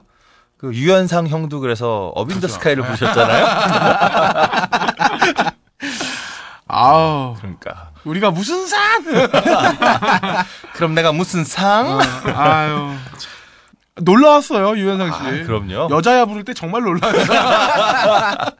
난 더 웃겼던 게 그거였어요. 그 유현상 씨가 여자야 부르고 나서 일요일 밤이었나? 코미디 프로에서 그도 변했습니다. 이러면서 그 헤비메탈 하던 시절에 유현상 씨 백두산 이렇게 모습을 보여주면서 그도 변했습니다. 우리도 변할 수 있습니다. 그게 92년쯤 한국 경제가 이제 88년에 모든 걸 다 터트렸다가 한번 휘청하거든요. 그 휘청한 타이밍이었어요. 그때 경제가 어렵다 뭐 이러면서 그 타이밍에 캠페인이랍시고 만들어낸 게 우리도 변할 수 있다. 그도 변했습니다. 이랬던 그도 변했습니다. 우리도 변했습니다. 그래서 이게 무슨 만든 놈이 나쁜 놈 아니야? 그러니까 난 기분이 확 나빠지더라고요. 사실 여자야 나온 거는 그것 때문 아닌가요? 최윤희 씨랑 결혼하고 도피해가지고 있다가 생계 때문에. 그렇죠. 네. 저 유현상 씨 만났을 때 얘기 들어보니까 그쯤에 전국을 다니면서 집에 들어서 보면 하루에 한 2,000km씩 뛰었대요. 그러니까 밤무대를 서울서 출발해서 뭐 대전 갔다, 부산 갔다, 마산 갔다, 광주 갔다, 강릉 갔다, 뭐 하룻밤에 매니저도 없이 혼자 운전을. 혼자 운전해서 해서 와. 새벽에 아침 무렵해서 이제 집에 들어올 때쯤 되면, 그러니까 해 뜰 때 집에 들어오면 또 따로 사셨잖아요, 이분이. 네. 튜윤 씨랑 함께 사신 것도 아니고, 튜윤 씨 미국에 계시고. 그 캠페인은 생계를 위해 꿈을 버리라는 캠페인 아니야? 그러니까. 그래서 경제를 살리자는. 돈이 그래서 되긴 경제 했나 봐요. 살려서 뭐해. 이렇게 사람의 꿈을 짓밟아 놓고 말이야. 근데 뭐, 웃자고 한 얘기였지만, 아무도 웃지 슬프네요. 않고 얘기를 슬펐어요. 그러니까. 일요일 밤에는 웃자고 만들었지만, 괜히 아는 사람들은 슬퍼지는 그런 캠페인이었습니다. 예, 어쨌든, 80년대에 분명히 빌보드 차트의 싱글 1위 곡들 중에 헤비메탈 밴드들의 노래가 굉장히 많아요. 사실입니다. 근데 가만히 살펴보면 그 1위 곡이 우리가 생각하는 강렬하고 빠르고 시끄러운 헤비메탈 곡 거의 없어요. 그렇죠. 다 발라드거든요. 예. 대부분 그랬어요. 예. 그래서 헤비메탈 밴드들이 일부러 앨범에 나중에는 막 10곡 있던 시절이잖아요, 그 시절. 10곡 앨범에 8곡, 10곡 이런 사이에 발라드가 3곡. 뭐 네. 노벤버 레인 뭐 이런 것도 있고. 아, 그렇죠. 노벤버 레인쯤 가면 이제 좀 고급스러워지는 건데, 이렇게 말하면 포이즌 팬들은 싫어하겠지만, 포이즌이라든가, 아니면 뭐, 또 포이즌보다 조금 낫다라고 하면 좀 그렇지만, 슬로터 이런 밴드들은 보면, 너무 노리고 만든 발라드가 많았죠. 그러니까 그렇게 보면, 헤비메탈의 전성기라고 하지만, 시끄러운 헤비메탈일까 아닐까 좀 궁금합니다. 90년에 그 재밌는 조사가 하나 있었어요, 미국서. 음반을 사는 사람들을 중심으로 음반 구매자들에게 헤비메탈을 좋아하는지를 물어본 설문이 있었는데, 정기적으로 한 달에 뭐 몇 장 이상의 음반을 구입하는 사람들 중에서 3분의 1은 어쨌건 헤비메탈에 대한 반감은 없다. 꼭 좋아한다도 아니고 반감은 없다. 그리고 3분의 1은 나는 정말 싫어한다. 네. 정말 싫어한다. 네. 미국에서의 조사도. 그러니까 헤비메탈은 1980년대의 음악이라고 기억이 되지만 80년대 당대로서는 굉장히 뜨거운 감자 같은, 소수지만 그 이전까지 팝계가 경험해보지 못한 골수 팬들이 미친 듯이 공연장을 쫓아다니고 메탈 티를 입고 다니고 스스로 머리 기르고 뭐 이러고 있는 청소년들, 광적으로 헤비메탈 좋아하는 청소년들과 이들에 대해서 어떻게 해야 될지 모르는, 혹은 정말 경악스러운 나머지 사람들 사이의 시대였다. 네. 그런 생각이 좀 듭니다. 그래서 그렇게 보면 슬래셔 무비랑 좀 닮지 않았나요? 네, 그렇네요. 네, 슬래셔 무비도 정말 좋아하는, 정말 호불호가, 네, 호불호가 확실히 갈리는. 하지만 좋아하는 사람은 정말 미친 듯이 좋아하고, 싫어하는 사람들이라면 쳐다도 보고 싶지 않은. 껄림 보세요. 그 보고선 그렇게 살 딸려하잖아. 자, 그래서 헤비메탈과 슬래셔 무비는 비슷한 어떤 1980년대라는 시공간 안에서 호불호가 확실히 갈리는 그런 장르였다라고 하는 걸 좀 얘기하고 시작해 보겠습니다. 누구나 좋아하는 장르는 절대 아니었다는. 그렇죠. 싫어하는 사람이 더 많았다. 네네네. 하지만 좋아하는 사람들은 정말 좋아했던. 정말 좋아했죠. 그리고 그 정말 좋아하는 사람들에 의해서 굉장히 굳건한 팬의 어떤 힘. 네. 80년대 많은 그 라디오들이, 미국의 라디오는 한국처럼 뭐 인기가 있어서 라디오를 틀어주는 게 아니에요. 미리 그 계약을 해놓고 어떤 음반사에서 내는 미는 싱글들은 자동으로 틀어주는 그런 시스템이에요. 근데 그래서 80년대 미국의 그 라디오 스테이션들이 몇 군데는 아예 우리는 헤비메탈은 틀지 않겠다라고 선언하기도 해요. 이런 그 안 좋은 음악은 틀지 않겠다. 종교 쪽에서 돈을 받나? 굉장히 많았죠. PMRC라고 하는 기관이 심의를 해요.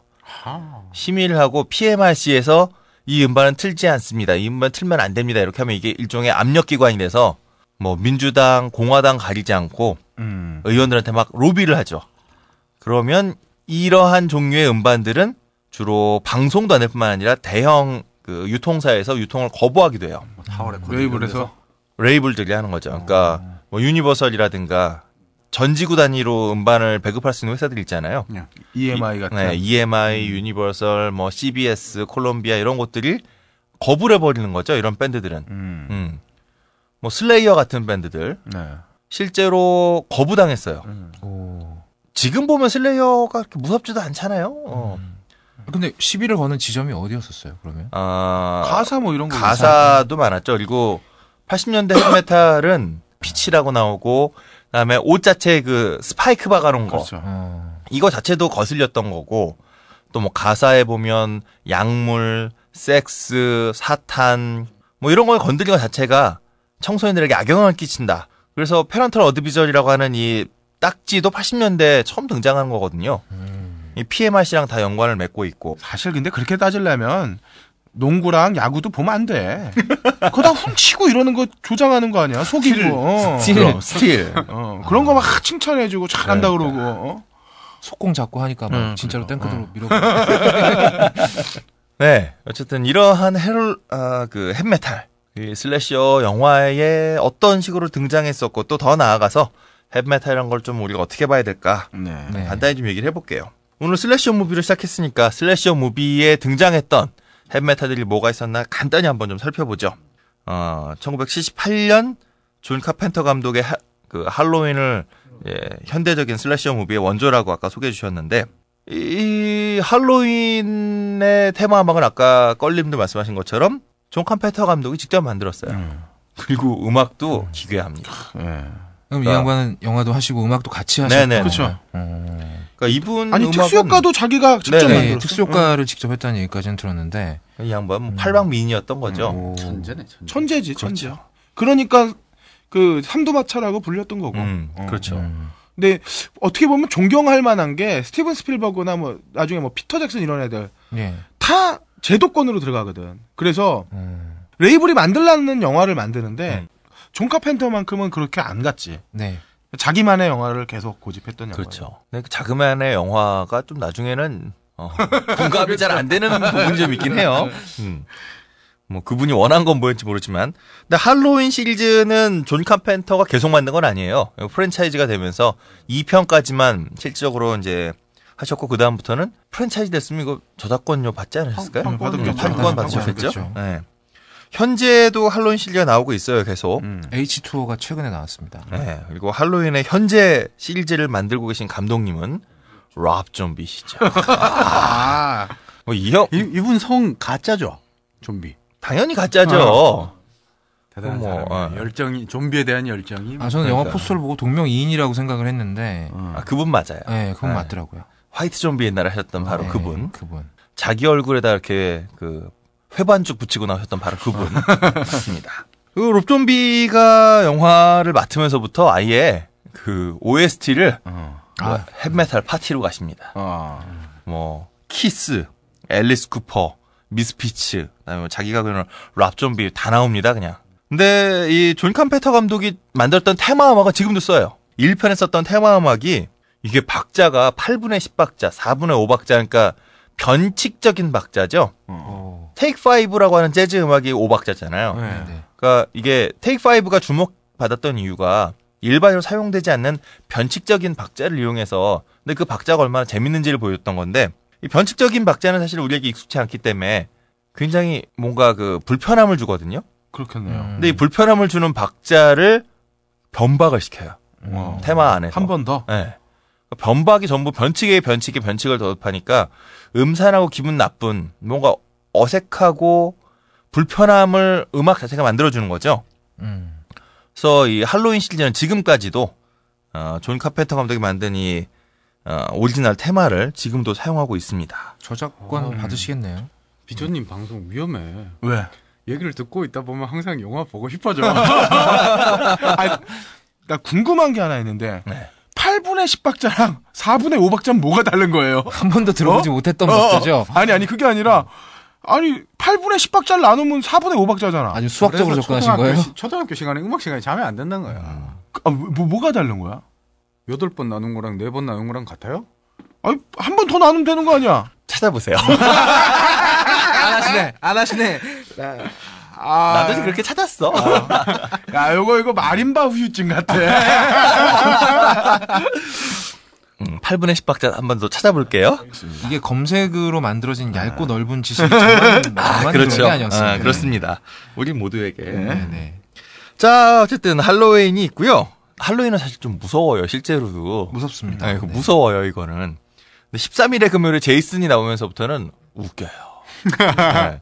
저는 나이트메어와 13일의 금요일은 무서운 영화인데 웃겨요. 상당히 웃겨요. 네, 이 제이슨하고 프레디 이 둘은 너무 웃겨요. 나는 오래전에 봐서 그런지 어렸을 때 봐서 그런지 웃길 수가 없어. 보는 것 자체가 싫어. 저는 이블데드도 사실 옛날에 좀 웃으면서 봐서 이블데드는 너무 충격이었고. 껄림은 완전히 뭐 약한 남자 쪽으로 그냥 캐릭터를 캐릭터가 아니라 그냥 싫어요. 나는 그게. 싫은 남자. 싫습니다. 제이슨이 또 앨리스 쿠퍼 좋아합니다. 이 앨리스 쿠퍼의 그 His Back 이 노래는 그 여러분 그냥 인터넷에서 호러 무비 앤 헵메탈 뭐 이런 거 치면 가장 많은 사람들이 추천하는 게 13일의 금요일에 등장했던 앨리스 쿠퍼의 His Back이에요. 네, 뭐 티네이지 프랑켄슈타인 이름부터가 아주 하여튼 앨리스 쿠퍼 형은 하드락 썸머 이런 노래가 13일의 금요일 실제 지속적으로 등장합니다. 앨리스 쿠퍼 하면 여러분도 잘 아시다시피 You and Me 그 아름다운 발라드 You and Me의 주인공이죠. 우리나라 사람들은 전부 다 그 노래를 기억하고 있죠. 그것만 기억하고 있죠. 그것만 기억하다가 이분의 라이브를 한번 유튜브에서 검색해 보시면 깜짝 놀라실 겁니다. 자기 목을 자기가 잘라요. 실제로 공연 중간에 사형대에 올리는 이렇게 얼굴에 가면 같은 거 쓴 스태프들이 등장해서 막 앨리스 쿠퍼를 끌고 가요. 끌고 가서 단두대에 눕혀놓고 앨리스 쿠퍼가 노 막 이러는데 정말로 아이언 메이든이 쫙 내려오면서 목을 툭 자르죠. 그리고 피가 팍 튀기고 앞에. 그러고 나서 쫙 암전이 됐다가 행진곡풍이 탁탁탁탁탁 이런 음악이 나오면서 앨리스 쿠퍼가 자기 잘린 목을 들고 노래를 시작합니다. 뭐 이런 형이에요, 이 형이. 유앤미 여러분 속으신 거예요. 속으신 거죠. 어쨌든 이러한 쇼를 근데 70년대 초반부터 해왔어요. 앨리스 쿠퍼는. 슬래셔 무비가 있다라면 슬래셔 무비를 무대 위에서 이미 실천하고 계셨던 형이죠. 그러다 보니 슬래셔 무비에 꼭 13일의 금요일이 아니더라도 여러 영화에 앨리스 쿠퍼의 음악을 갖다 씁니다. 그래서 앨리스 쿠퍼는 본인의 삶 자체가 슬래셔고 근데 실제 화장을 지운 이분의 삶은 또 굉장히 그 골프와 설마 또 크리스찬 청교도적인 삶을 살지금 청교도는 아니신 것 같은데요. 그 제가 알기로 골프와 아침마다 조깅을 즐기시는 뭐 그런 분이래요. 그렇게 살아야지 사람이 그러니까. 건강하게 살려면. 그 오지 형이 박쥐 뜯어먹고 있지만 알고 보면 그 독실한 카톨릭 신자였던 것처럼 참 그렇습니다. 참 연예계의 허와 시기랄까요. 아니 그럼 이분들 영향을 받아서 실생활 이렇게 살고 계신 분들은 어떻게 해요 이제? 그건 뭐 낸들 하나요? 그냥 보고 끝내야지. 보고 즐겨야지. 뭐 그걸로 진짜로 삶을 그렇게 사시면 컨저링 영화막 만들어야죠. 네. 업다님. 네. 영화처럼 살지 말아요. 제가 삶이 영화라면은 등급이 어떻게 될까요? R이죠. 네. 그래도 R등급이 다행이라 생각하세요. 트리플 X 이런 거 나서 어떻게. 차마 그렇게 못하겠어요. 13일의 금요일에 또 그 대적하는 마수, 나이트메어가 있죠? 나이트메어. 자, 나이트메어에는, 아까는 그 13일의 금요일 앨리스 쿠퍼였다면, 나이트메어는 좀 더 당시에 청소년들에게 인기 있었던, 지금 말씀드린 것처럼 나이트메어의 이 배경 자체가 80년대 백인 중산층이 살고 있는 부도심에, 그러니까 신도시의 주택단지였다면, 여기에 사는 청소년들이 좋아하는 음악으로 가죠. 얼굴도 이쁘고, 멤버들도 다 이쁜 도켄. 기억하실지 모르겠어요. 도켄 기억. 처음 들어봅니다. 꽃미남들만 모여있는. 아, 그렇죠. 초하이 보컬리스트죠. 정말 고음을 아무렇지 않게 내는 돈 도켄과 그다음에 조지 린치라고 하는 영어로 하면 자지 린치죠. 아, 그리고 이 형의 전매 특허는 상스럽다. 잭 오프 비브라토라고 이게 이제 한국말로 하면 제고프가 그거요? 그렇죠. 그 남성들의 어떤 그 홀로 지내는 밤을 달래주는 그러니까 비브라토를 얼마나 격정적으로 손을 떨면서 하면 마치 그것처럼 보인다. 그래서 제고프 비브라토예요. 이름은 좌질인지. 이거 해비조님이 지지난 방송까지는 안 그랬는데. 아니 급 떠올랐어요. 10대 시절의 이야기가. 왜 이렇게 변질이 된 거지 상스럽게. 없다 때문입니다. 제가 다 가져간다니까요. 네. 네, 다음 방송부터는 정색하고 하실 거예요. 우리 또 다다음 주는 에로 특집이란 말이야. 자, 도켄의 노래 제목이 드림 워리예요. 드림 워리어. 꿈속에서 싸우는 거 이거 딱 그 나이트메어를 위한 음악이죠. 네. 드림 워요. 드림 워리어. 워리어. 네. 또 빌리 아이돌. 그다음에 와스프. 와스프도 또 라이브 무대가 무시무시하시죠. 임신한 수녀님이 등장.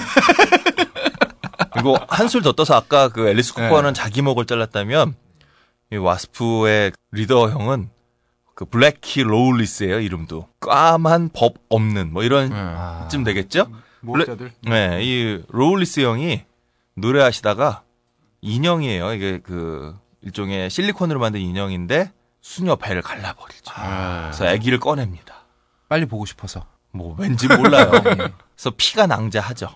그래서 PMRC라고 아까 말씀드렸던 이쪽에서 와스프를 가장 적대 대상 1호로 만들어 놓죠. 어쨌든 이 나이트메어 시리즈에는 당시에 또 인기 있었던 비니 빈센트 인베이션이라고 키스에 기타 치던 비니 빈센트가 만든 또 여기도 꽃미남들만 모여있는 밴드예요. 여기도. 키스도 그렇죠. 네. 그리고 비니 빈센트 인벤션도 그랬고 그다음 빌리 아이돌. 역시 또 미남들만 모여있는 밴드였죠. 자, 어쨌든 나이트메어 13일의 금요일은 80년대 초중반에 정말 획기적인 인기를 끌었던 10대들을 위한 슬래셔 무비의 그 대표작이었고 또 80년대 초중반을 휩쓸었던 헤비메탈 뮤지션들이 대거 참여한 그런 OST들이 만들어지기도 했습니다. 그래서 프레디 크루거와 제이슨이 대결을 한 프레디와 제이슨 영화를 보면 프레디 vs 제이슨. OST가 2003년 영화죠. 2003년 당대 잘 나가는 헤비메탈 혹은 뭐 뉴메탈, 뭐 멜로딕 데스메탈, 메탈 코어 하여튼 메탈 달고 있는 애들은 다 모여 있어요. 그 많은 분들이 흥행과는 상관없이 영화보다 OST가 더 재밌어요. 영화는 코믹으로 보면 재미있습니다. 그렇죠. 정말 웃긴 영화인데 OST는 아주 갈고 달리고 난리도 아닙니다. 뭐 킬스웨이치 인게이지, 헤이브리드, 슬립낫, 세븐더스트, 파워맨 5000, 키메이라, 데빌 드라이버, 인플레임스, 램업갓, 타이버 네가티브. 말하기도 숨차네요. 이런 거 읽을 때는 함장님을 싫어요. 지금 개그 씬이 부족해. 함장님. 그러게. 자, 근데 한 가지 재밌는 건 이 슬래셔 무비들은 헤비메탈과 굉장히 친한데 모든 슬래셔 무비들을 보면 할로윈 정도를 빼고 나면 1편에는 이런 OST가 없어요. 없습니다. 그렇겠죠. 저예산 영화다 보니까 한 프랜차이즈로 한 3편쯤 되면 혹은 뭐 잘 돼서 2편쯤 되면 그때부터는 이제 이런 그 OST를 만들지만 1편들은 다 굉장히 좋아해요. 영화만 단순하죠. 네, 단순하고. 몇 개 없습니다. 1편 퉁쳐서 그렇죠. 그 텍사스 전기톱 살인 사건 또 슬래셔 무비의 잊을 수 없는 명작인데 이것도 얼마 전에 몇 년 전에 케이블에서 보고 웃었어요. 엄청 웃기더라고요. 2편을 만난 애가 케이블에서 다시 새벽에 할 일 없어서 넘기다가 봤는데 무서운 게 아니라 너무 웃겨갖고 근데 저도 어렸을 때 되게 무섭게 봤거든요. 지금 보면 약간 되게 전위스러워요. 그 껄림의 얘기가 맞는 게 이런 그 옛날 슬래셔 무비가 무서웠던 분들은 지금 다시 보시면 여러분의 무서움을 모두 해소해 줍니다. 저도 한참 웃었어요 그때. 트라우마를 치유할 수 있다니까. 근데 텍사스 전기톱 살인 사건은 3편쯤 돼야 이 OST가 헤비메탈과 만나는데 그렇게 만난 OST도 A급 뮤지션은 없어요 또. 심지어 이 영화 잘 안 됐나 보다. 아니면 오히려 그 자신들이 가지고 있는 이 음험함을 자랑하고 싶어서 그런 건지 모르겠는데 거의 뭐 당시에 막 태동하고 있던 그 데스메탈의 초반 아니면 스래시 메탈 이런 종류의 음악들이 막 등장하죠. 그러니까 뭐 라즈라키 제가 참 좋아하는 밴드인데 잘 안 돼서 슬픈. 그다음에 데스엔젤 참 좋아하는 밴드 역시 잘 안 돼서 슬픈. 하지만 요즘 재결성하셨더라고요. 형님들 응원하고요. 그다음 세이크레드 라이크 여기도 잘 안 돼서 슬픈.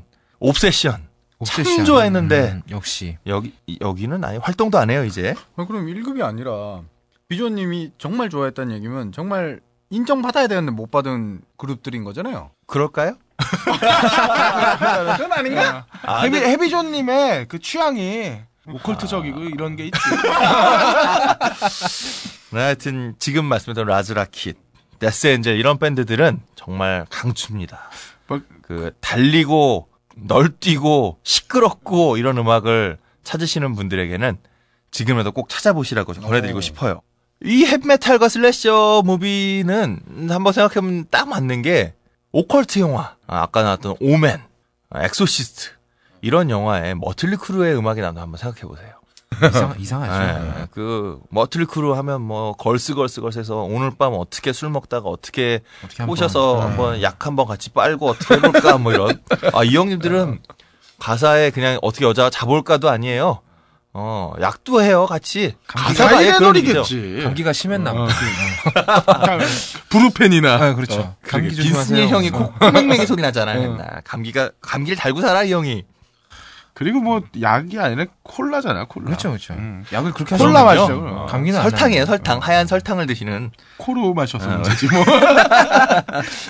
자, 이런 그 분위기의 음악이 아까 얘기했던 그 섹스, 그다음에 약, 좀 뭔가 방종스러운 10대와 굉장히 잘 어울리죠. 그래서 헤비메탈 음악이 그 슬래셔 무비 등장하는 장면들을 보면 대부분 그 영화 초반에 파티 씬에 참 많이 나와요. 그 파티 씬에서 흘러나오는 뒷배경으로 자갈자갈한 그 기타 소리와 일렉기타 소리와 같이 많이 나오죠.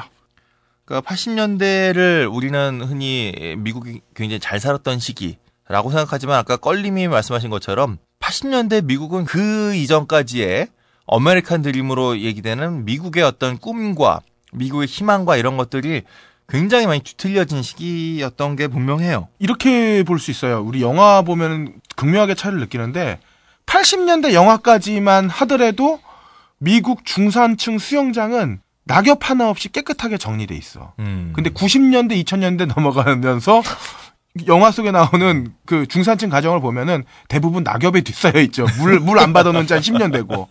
그때를 기점으로 해가지고 이제 물 채우기도 힘들어지게 되는 거예요. 맞습니다. 중산층이 무너지기 시작. 수도를 민영화했나? 이제 뭐 해고라든지 이런 게 자유로워지면서 신자유주의가 오면서 중산층의 어떤 그 안정적인 삶의 영위가 더 이상 어려워진 거지. 그렇죠. 미국의 노조는 그 50년대까지만 해도 엄청난 투쟁을 해왔고 그로 인해서 얻어낸 총싸움을 하면서 얻어낸 진짜 정말 목숨 걸고 싸워서 얻어냈던 그 노동자들의 가치, 노동자들을 지켜내는 이런 것들이 80년대 미국 자동차 노조가 껍데기로 전락해요. 디트로이트에서 GM이 공장을 완전히 빼버리는 게 88년인가 그렇죠. 네. 그 디트로이트 옆에 있던 플린트였나요? 그 도시 하나는 그냥 완전히 유령 도시가 되죠. 근데 그 이전까지의 노조였다면 이런 꼴을 가만히 두고 보지 못했을 거예요. 그렇죠. 근데 80년대에 노조가 분쇄되면서 이런 걸 전혀 막아내지 못했던 거죠. 뭐 레이건 행정부의 뭐 큰 공이죠.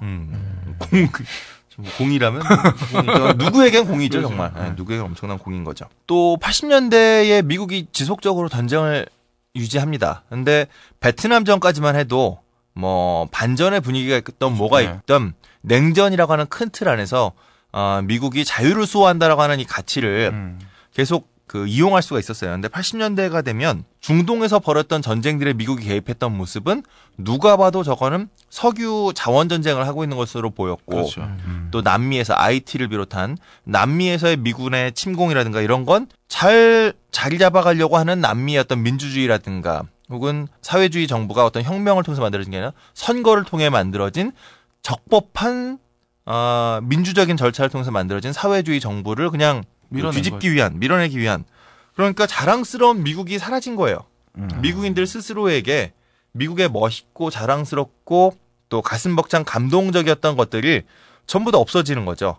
육체 노동을 하고 있지만 누구나 평등한 사회 미국이라고 하는 가치 혹은 자유를 수호하는 미국 이런 종류의 가치들이 전부 사라지고 탐욕과 벼랑 끝으로 막 내몰리고 있는 노동자들.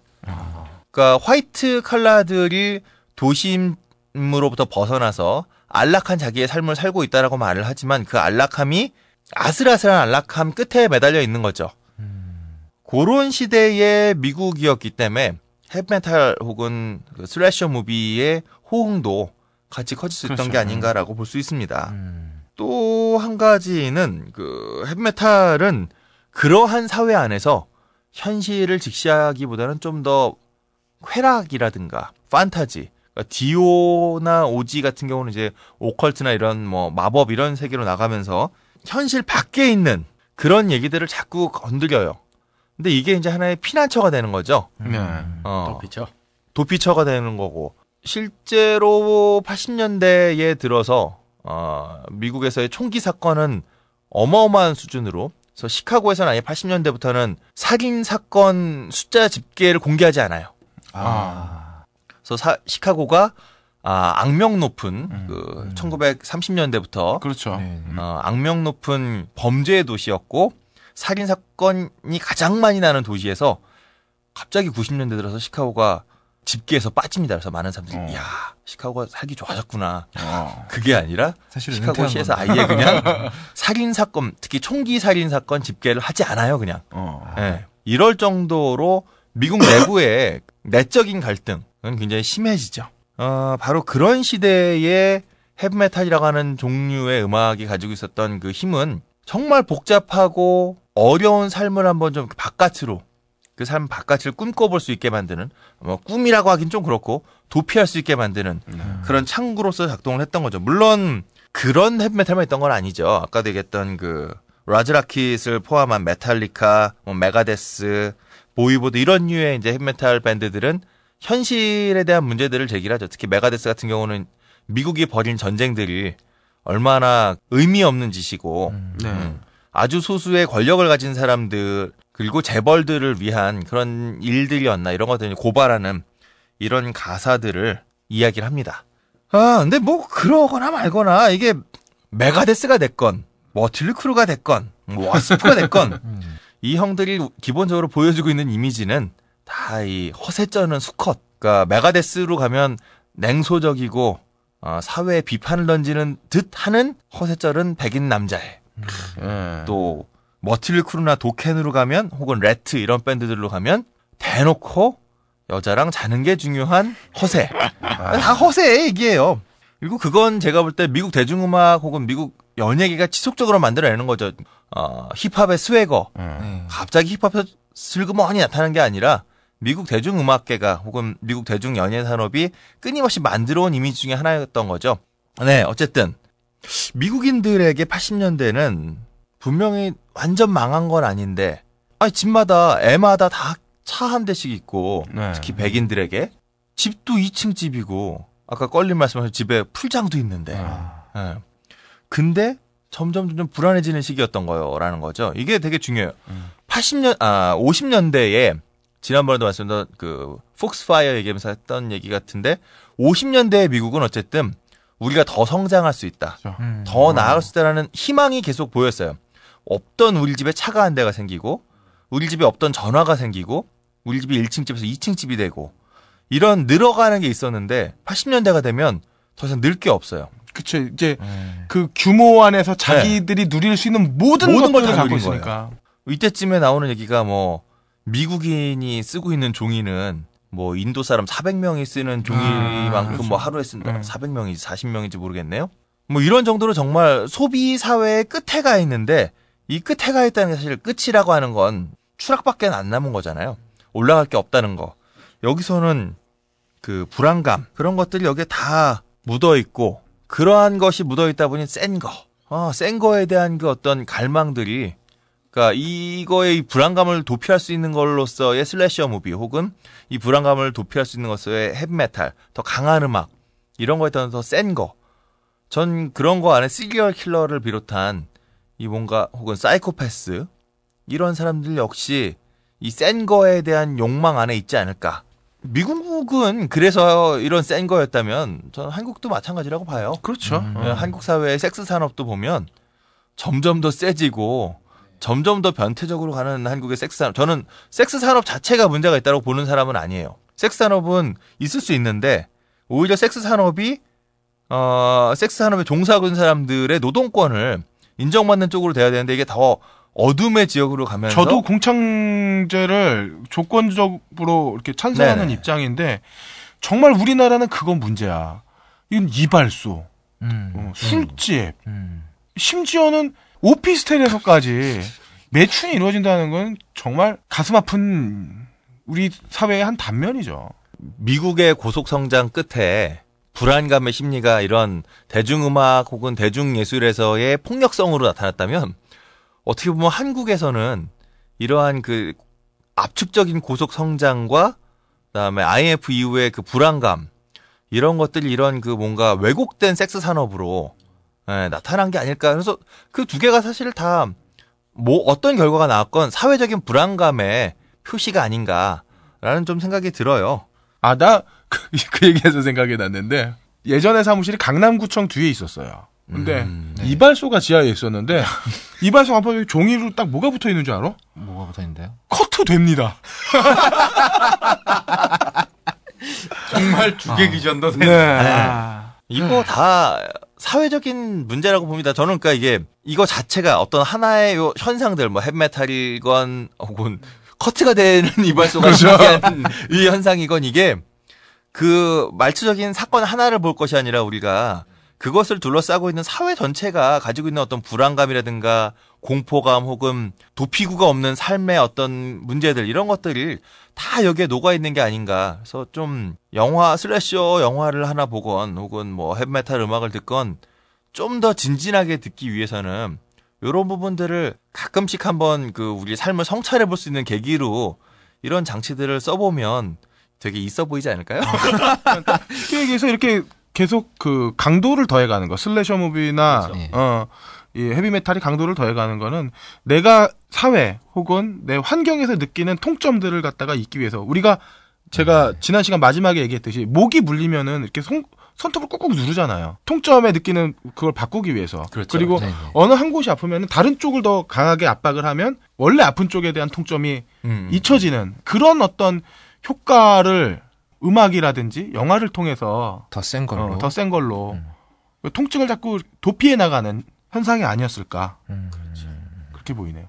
물론 뭐 그럼 사회가 평온해지면 그런 게 없을까 그럴 거라고 보이진 그렇죠. 않아요. 네네. 하지만 이러한 역할을 분명히 수행하고 있다라고 하는 것 이런 큰 맥락에서 우리가 좀 헤비메탈 미친놈들이 하는 음악 아니야 약 먹고 하는 음악 아니야 라고만 하기 전에 그 음악이 왜 우리한테 이렇게 감동적이었을까? 우리가 살고 있는 세상 자체가 네. 너무나 역같았기 때문에 그렇죠. 그래서 만들어진 거라고 하는 걸 좀 우리가 반면 교사로 봐야 되지 않을까? 그리고 듭니다. 세상이 편해지면은 그 은하철도 999 보셨잖아요. 자살해요. 사람들이. 예를 들어서 북유럽 국가 같이 이 네. 사회보장제도 잘 돼 있는 나라들 같은 경우에 자살률 높은 이유도 우리보다는 없지는 않을 것 같은데. 아 그렇죠. 우리나라가 전 지금 세계 탑이잖아요. 왜 거기는 그냥 날씨가 우울해서 그런가? 그럴 수도 있고요. 햇빛을 못 봐서 비타민 D를 안 드셔서 그런가 봐 그분이. 그렇습니다. 오늘 슬래셔 무비와 헤비메탈 80년대 얘기를 좀 주저리 해봤고요. 네. 마지막으로 노래 한 곡 같이 듣겠습니다. 우리가 한 곡을 다 같이 들으면 좋은데 그러게요. 다 같이 끝까지 듣지 못하지만 우리가 빨리 그 땡큐캅을 한 1000개쯤 광고를 유치를 해가지고 저작권을 낼 수 있는 방송을 한번 만들어줘. 네 오늘 같이 들어볼 음악은 그 헤비메탈이 시작됐던 네. 그 버밍엄 출신의 모터헤드 노래를 하나 들어볼까 합니다. 네. 모터헤드가 1992년에 헬레이저라고 영국산 슬래셔 무비죠. 그 온 얼굴에 침 박혀 있는. 침 박혀 있는 핀헤드였나요? 핀헤드 못대가리죠. 그 헬레이저의 주제가를 모터헤드가 부른 적이 있습니다. 헬레이저. 요즘 레미 형이 얼마 전에 그 심장에 좀 무리가 오셔서 이 형 뭐 평생 그렇게 약하시고 술 마시고 뭐 방탕한 생활 하시고 그러고 몸에 무리가 없었던 게 신기했던 거고요. 그렇죠. 사실 그거 생각하면 지금 이 정도면 그럼요. 레미 형의 쾌유를 빌면서 그 헬레이저 같이 듣겠습니다.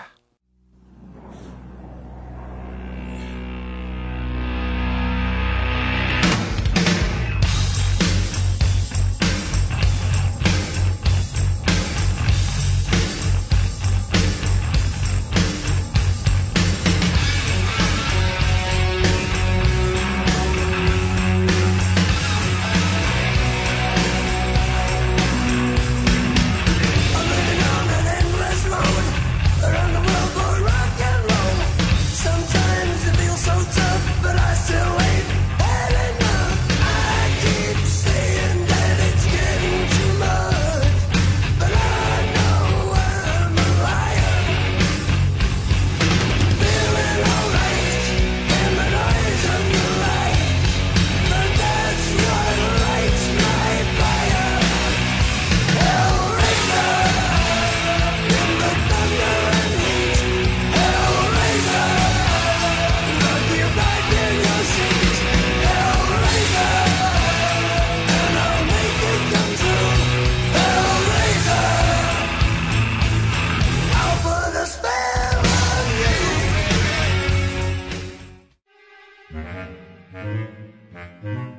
영진공 무비 찌라시.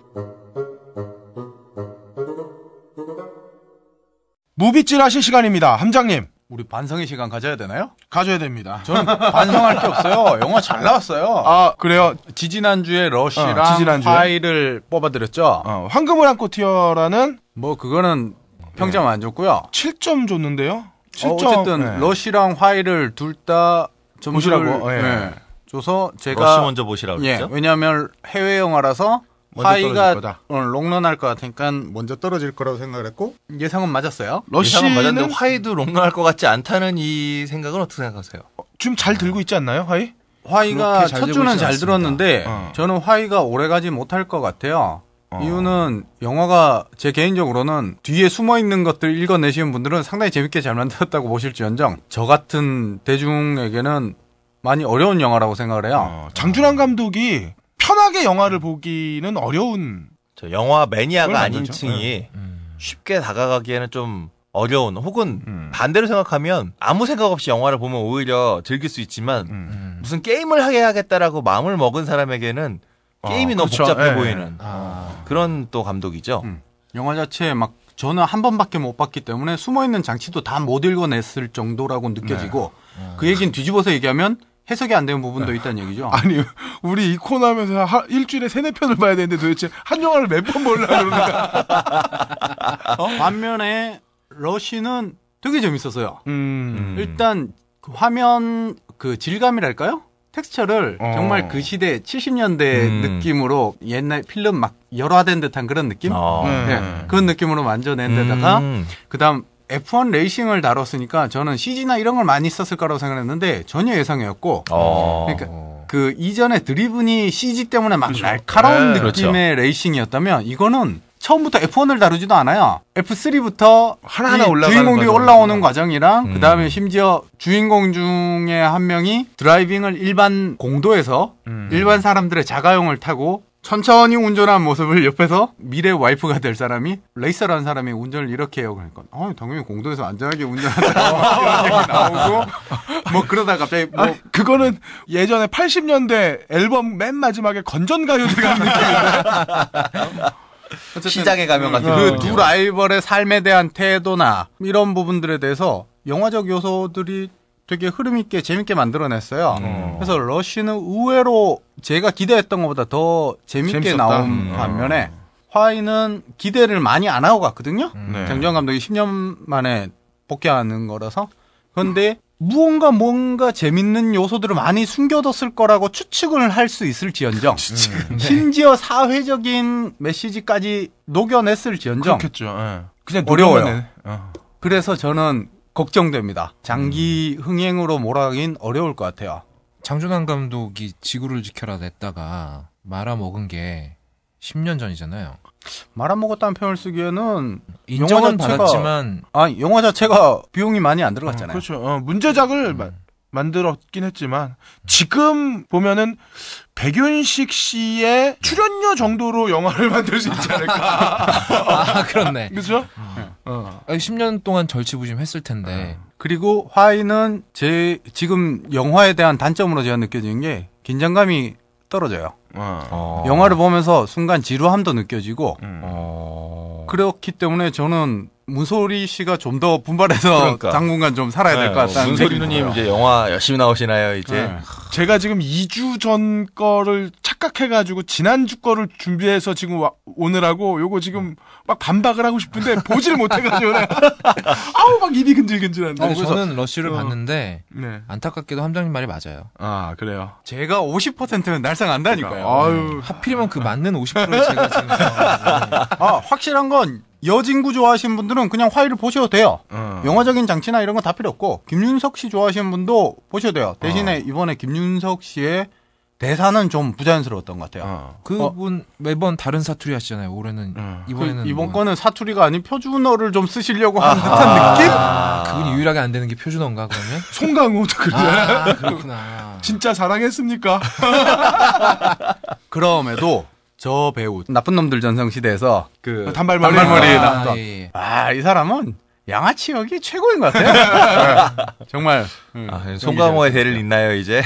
근데 제가 궁금한 건 이게 아빠가 5명이잖아요. 어떻게 된 거죠? 영화 스토리를 발설해야 돼서 화이는 아직 못 보신 분들이 많아서 얘기를 안 할 건데 실질적으로 그냥 다 그 5명을 다 아빠라 불러요. 그냥 데려와서 키운 건데 데려와서 키운 이유나 뭐 이런 것들이 다 사건에 얽혀 있어요. 뭐 생물학적인 이유가 있어서 5명은 아니요, 전혀 아니죠. 상관없어요. 예. 어찌 보면 이 영화에 또 숨어 있는 가장 큰 전제는 낳은 아빠와 키워준 아빠에 대한 얘기도 있고, 그러니까 온갖 메타포들이 다 녹아져 있는데 이걸 다 캐치하고 있기에는 너무 큰 거죠.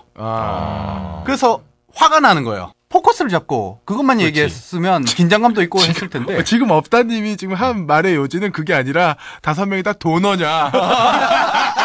근데 그중에 누구의 정자인지 모르니까 아빠 하기로 한 거 아니야? 뭐 이런 느낌으로 물어본 아니 거야. 저는 그냥 남자 5명이면 아빠가 될 수도 있나? 엄마가 없어도 뭐 이런 생각했던 거예요. 뭐 어쨌든 그 화이에 대해서 앞으로 개봉했으니까 여러 평론가들이 막 이 영화는 뭐 이런 부분 뭐저 딱 얘기를 해주실 수 있을지언정 저는 순수한 대중 입장에서 영화 어려웠고 긴장감을 중간에 놓쳐버릴 정도로 그런 부분들이 좀 아쉬웠어요. 저 같은 사람이 좋아할 영화네요.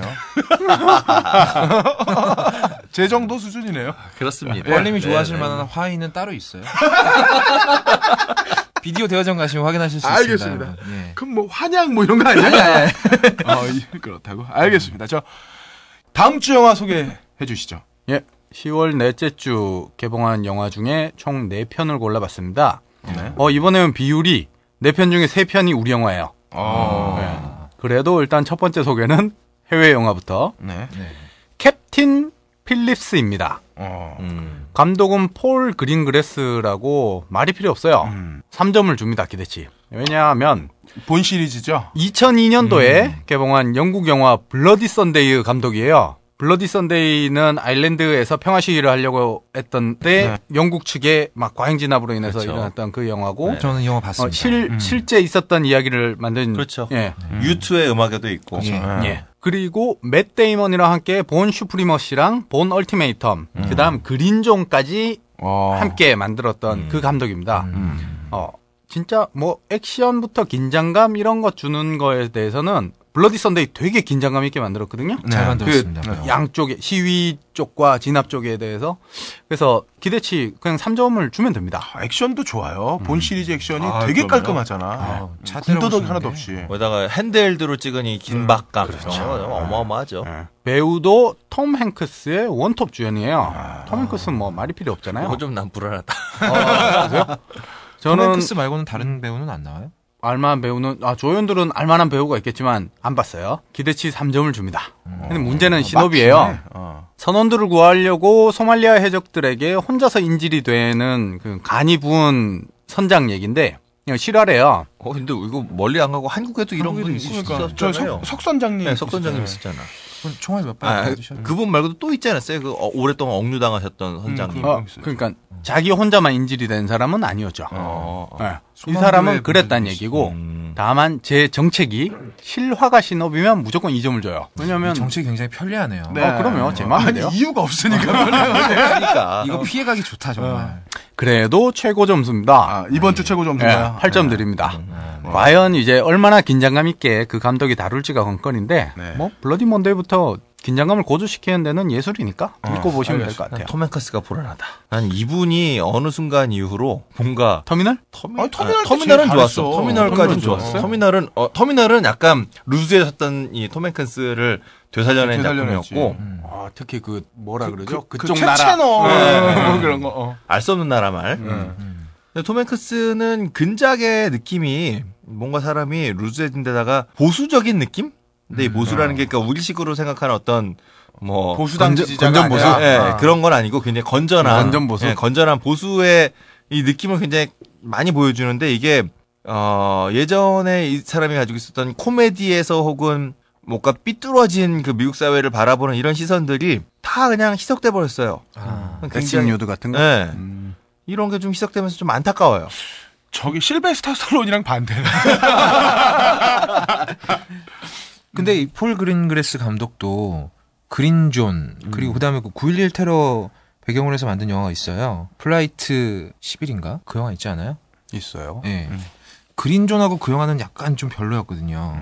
본 시리즈로 어떤 뽑아 먹을 건 다 뽑아 먹지 않았나 라는 생각도 살짝 듭니다. 그럴 수도 있겠어요. 2주 후에 뜨거운 대결을 벌이겠습니다. 보고 오세요. 없을 테니까. 예. 이거 후지면 업다님 오세요. 내가 마이크 사서 온다 내가. 자, 두 번째 영화는 우리 영화 톱스타입니다. 감독은 박중홍 감독의 첫 감독 작품이죠. 박중홍 씨. 이전까지는 그냥 배우만 있었으니까요. 그렇죠. 토크쇼. 이제 토크쇼 하시더니 이제 감독으로 가셨나요? 네, 이제 제가 막 골라봤어요. 데뷔, 입봉 이런 단어 다 웃겨서 그냥 앞으로는 되도록 첫이라고만 붙이겠습니다. 그래서 첫 감독 작품이고 첫 감독 작품이라서 경험. 기대치는 1점이에요. 첫 경험 어때요? 좋네요. 안 좋고요.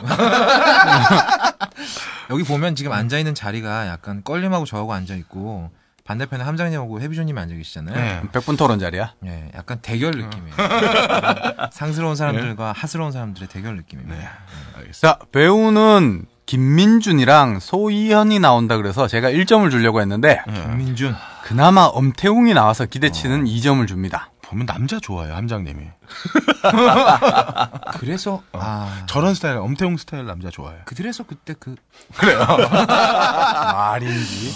자, 문제는 또 신업인데 각본을 최석환이라고 이준익 감독 영화 그 즐거운 인생, 님은 먼 곳에, 그 다음에 원작 만화였죠. 구름을 벗어난 달처럼을 쓴 분이에요.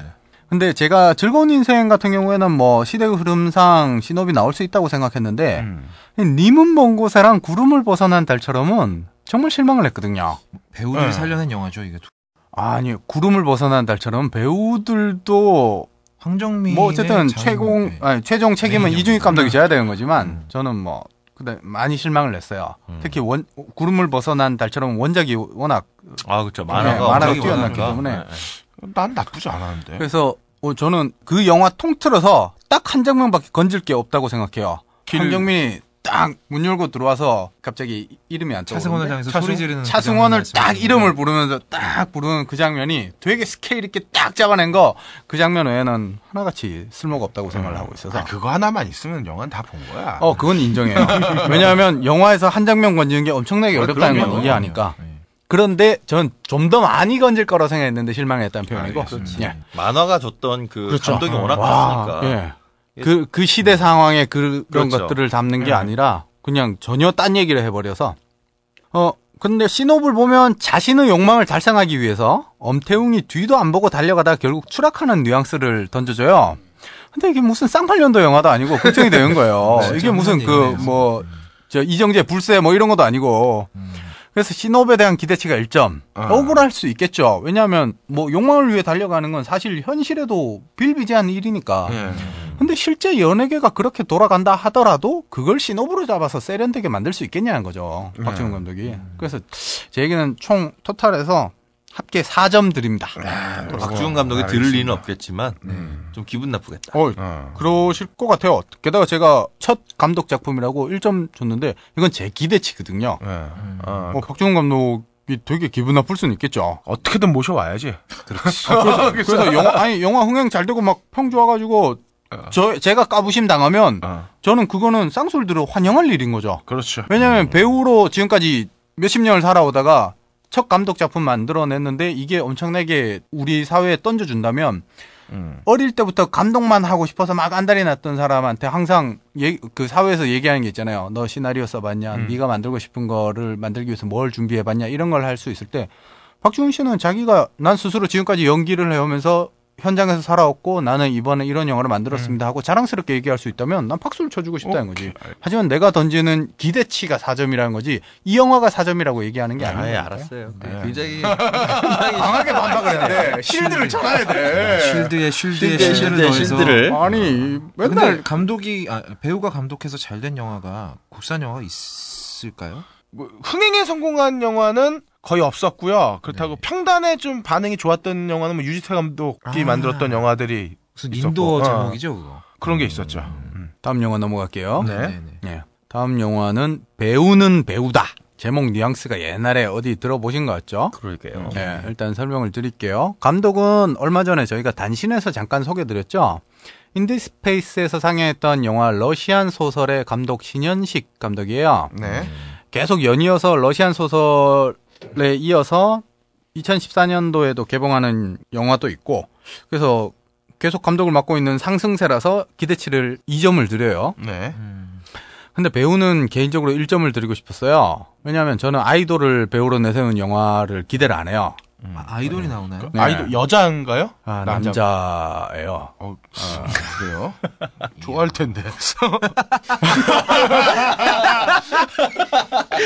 그러나 아니 보통 영화관 혼자 가는 사람 남자들은 다 이유가 있어. 그러니까 함장님 훌륭한 게 개인적인 감정을 접어두시네요. 그러네요. 냉정합니다. 냉정하네요. 그러나 어쨌든 신현식 감독이 신효라는 배우를 러시안 소설에 이어 다음 영화인 그 2014년에 개봉할 조류인간에도 캐스팅한 거랑 특별 출연에 기주봉, 오광록, 마동석, 양동근 이렇게 나오거든요. 그래서 이 배우들의 조합도 기대가 돼서 배우 기대치는 2점을 드려요. 문제는 신업이에요. 영화 제목은 아까 배우는 배우다 어디서 많이 들어왔던 뉘앙스라고 느끼셨겠죠? 네.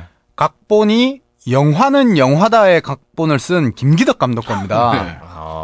네. 예. 왜 영화는 영화다 개봉됐을 때 당시 이제 영화계에서는 얘기가 되게 많이 나왔잖아요. 김기덕 감독 각본이 엉망이었던 거를 다른 각본가 데려와서 각색을 해서 장훈 감독이 그나마 퀄리티 높은 영화를 이끌어냈다고 얘기 나오고 그걸로 인해 김기덕 감독은 자기 그 각본 가지고 가서 막 결국엔 자본 받아가지고 저렇게 장훈 감독에게 배신감 느낀다고 그것 때문에 아리랑이라는 자기 막 화나서 막 이렇게 하는 것도 영화로 만들고 뭐 그런 일이 엄청나게 많았었는데 그럼에도 이번에도 각본이 김기덕표 배우는 배우다예요. 우리가 그 풍문을 들었을 때 영화는 영화다 각본이 엉망이었다 그랬는데 배우는 배우다도 그렇지 않을까라는 뭐 그런 선입관 이런 것도 좀 작용을 하고 과연 신현식 감독이 얼마나 해냈을지가 관건이고 그래서 신업에 대한 기대는 안 하고 있어요.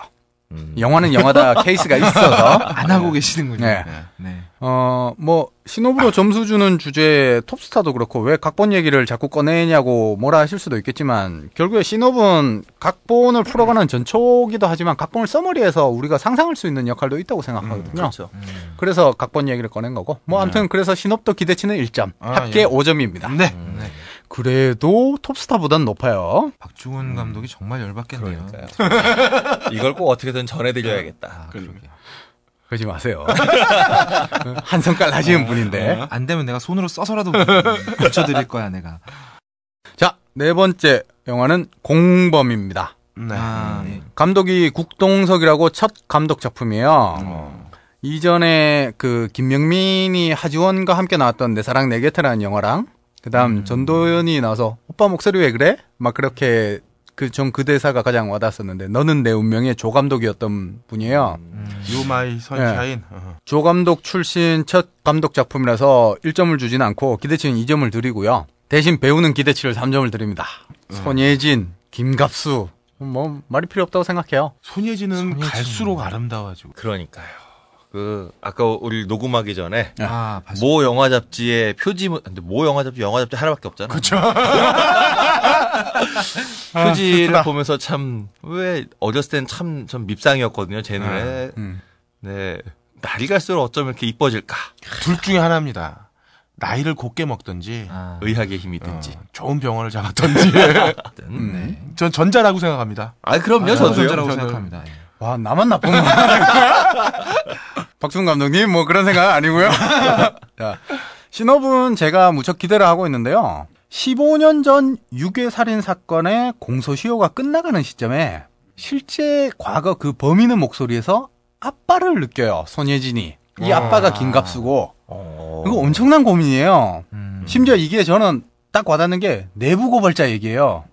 왠지 이 증거들을 봤을 때는 범인이 아빠고? 내 내부 가족인 범인이 아빠라고 생각이 되는데 가족의 틀에서 내부 고발자라니.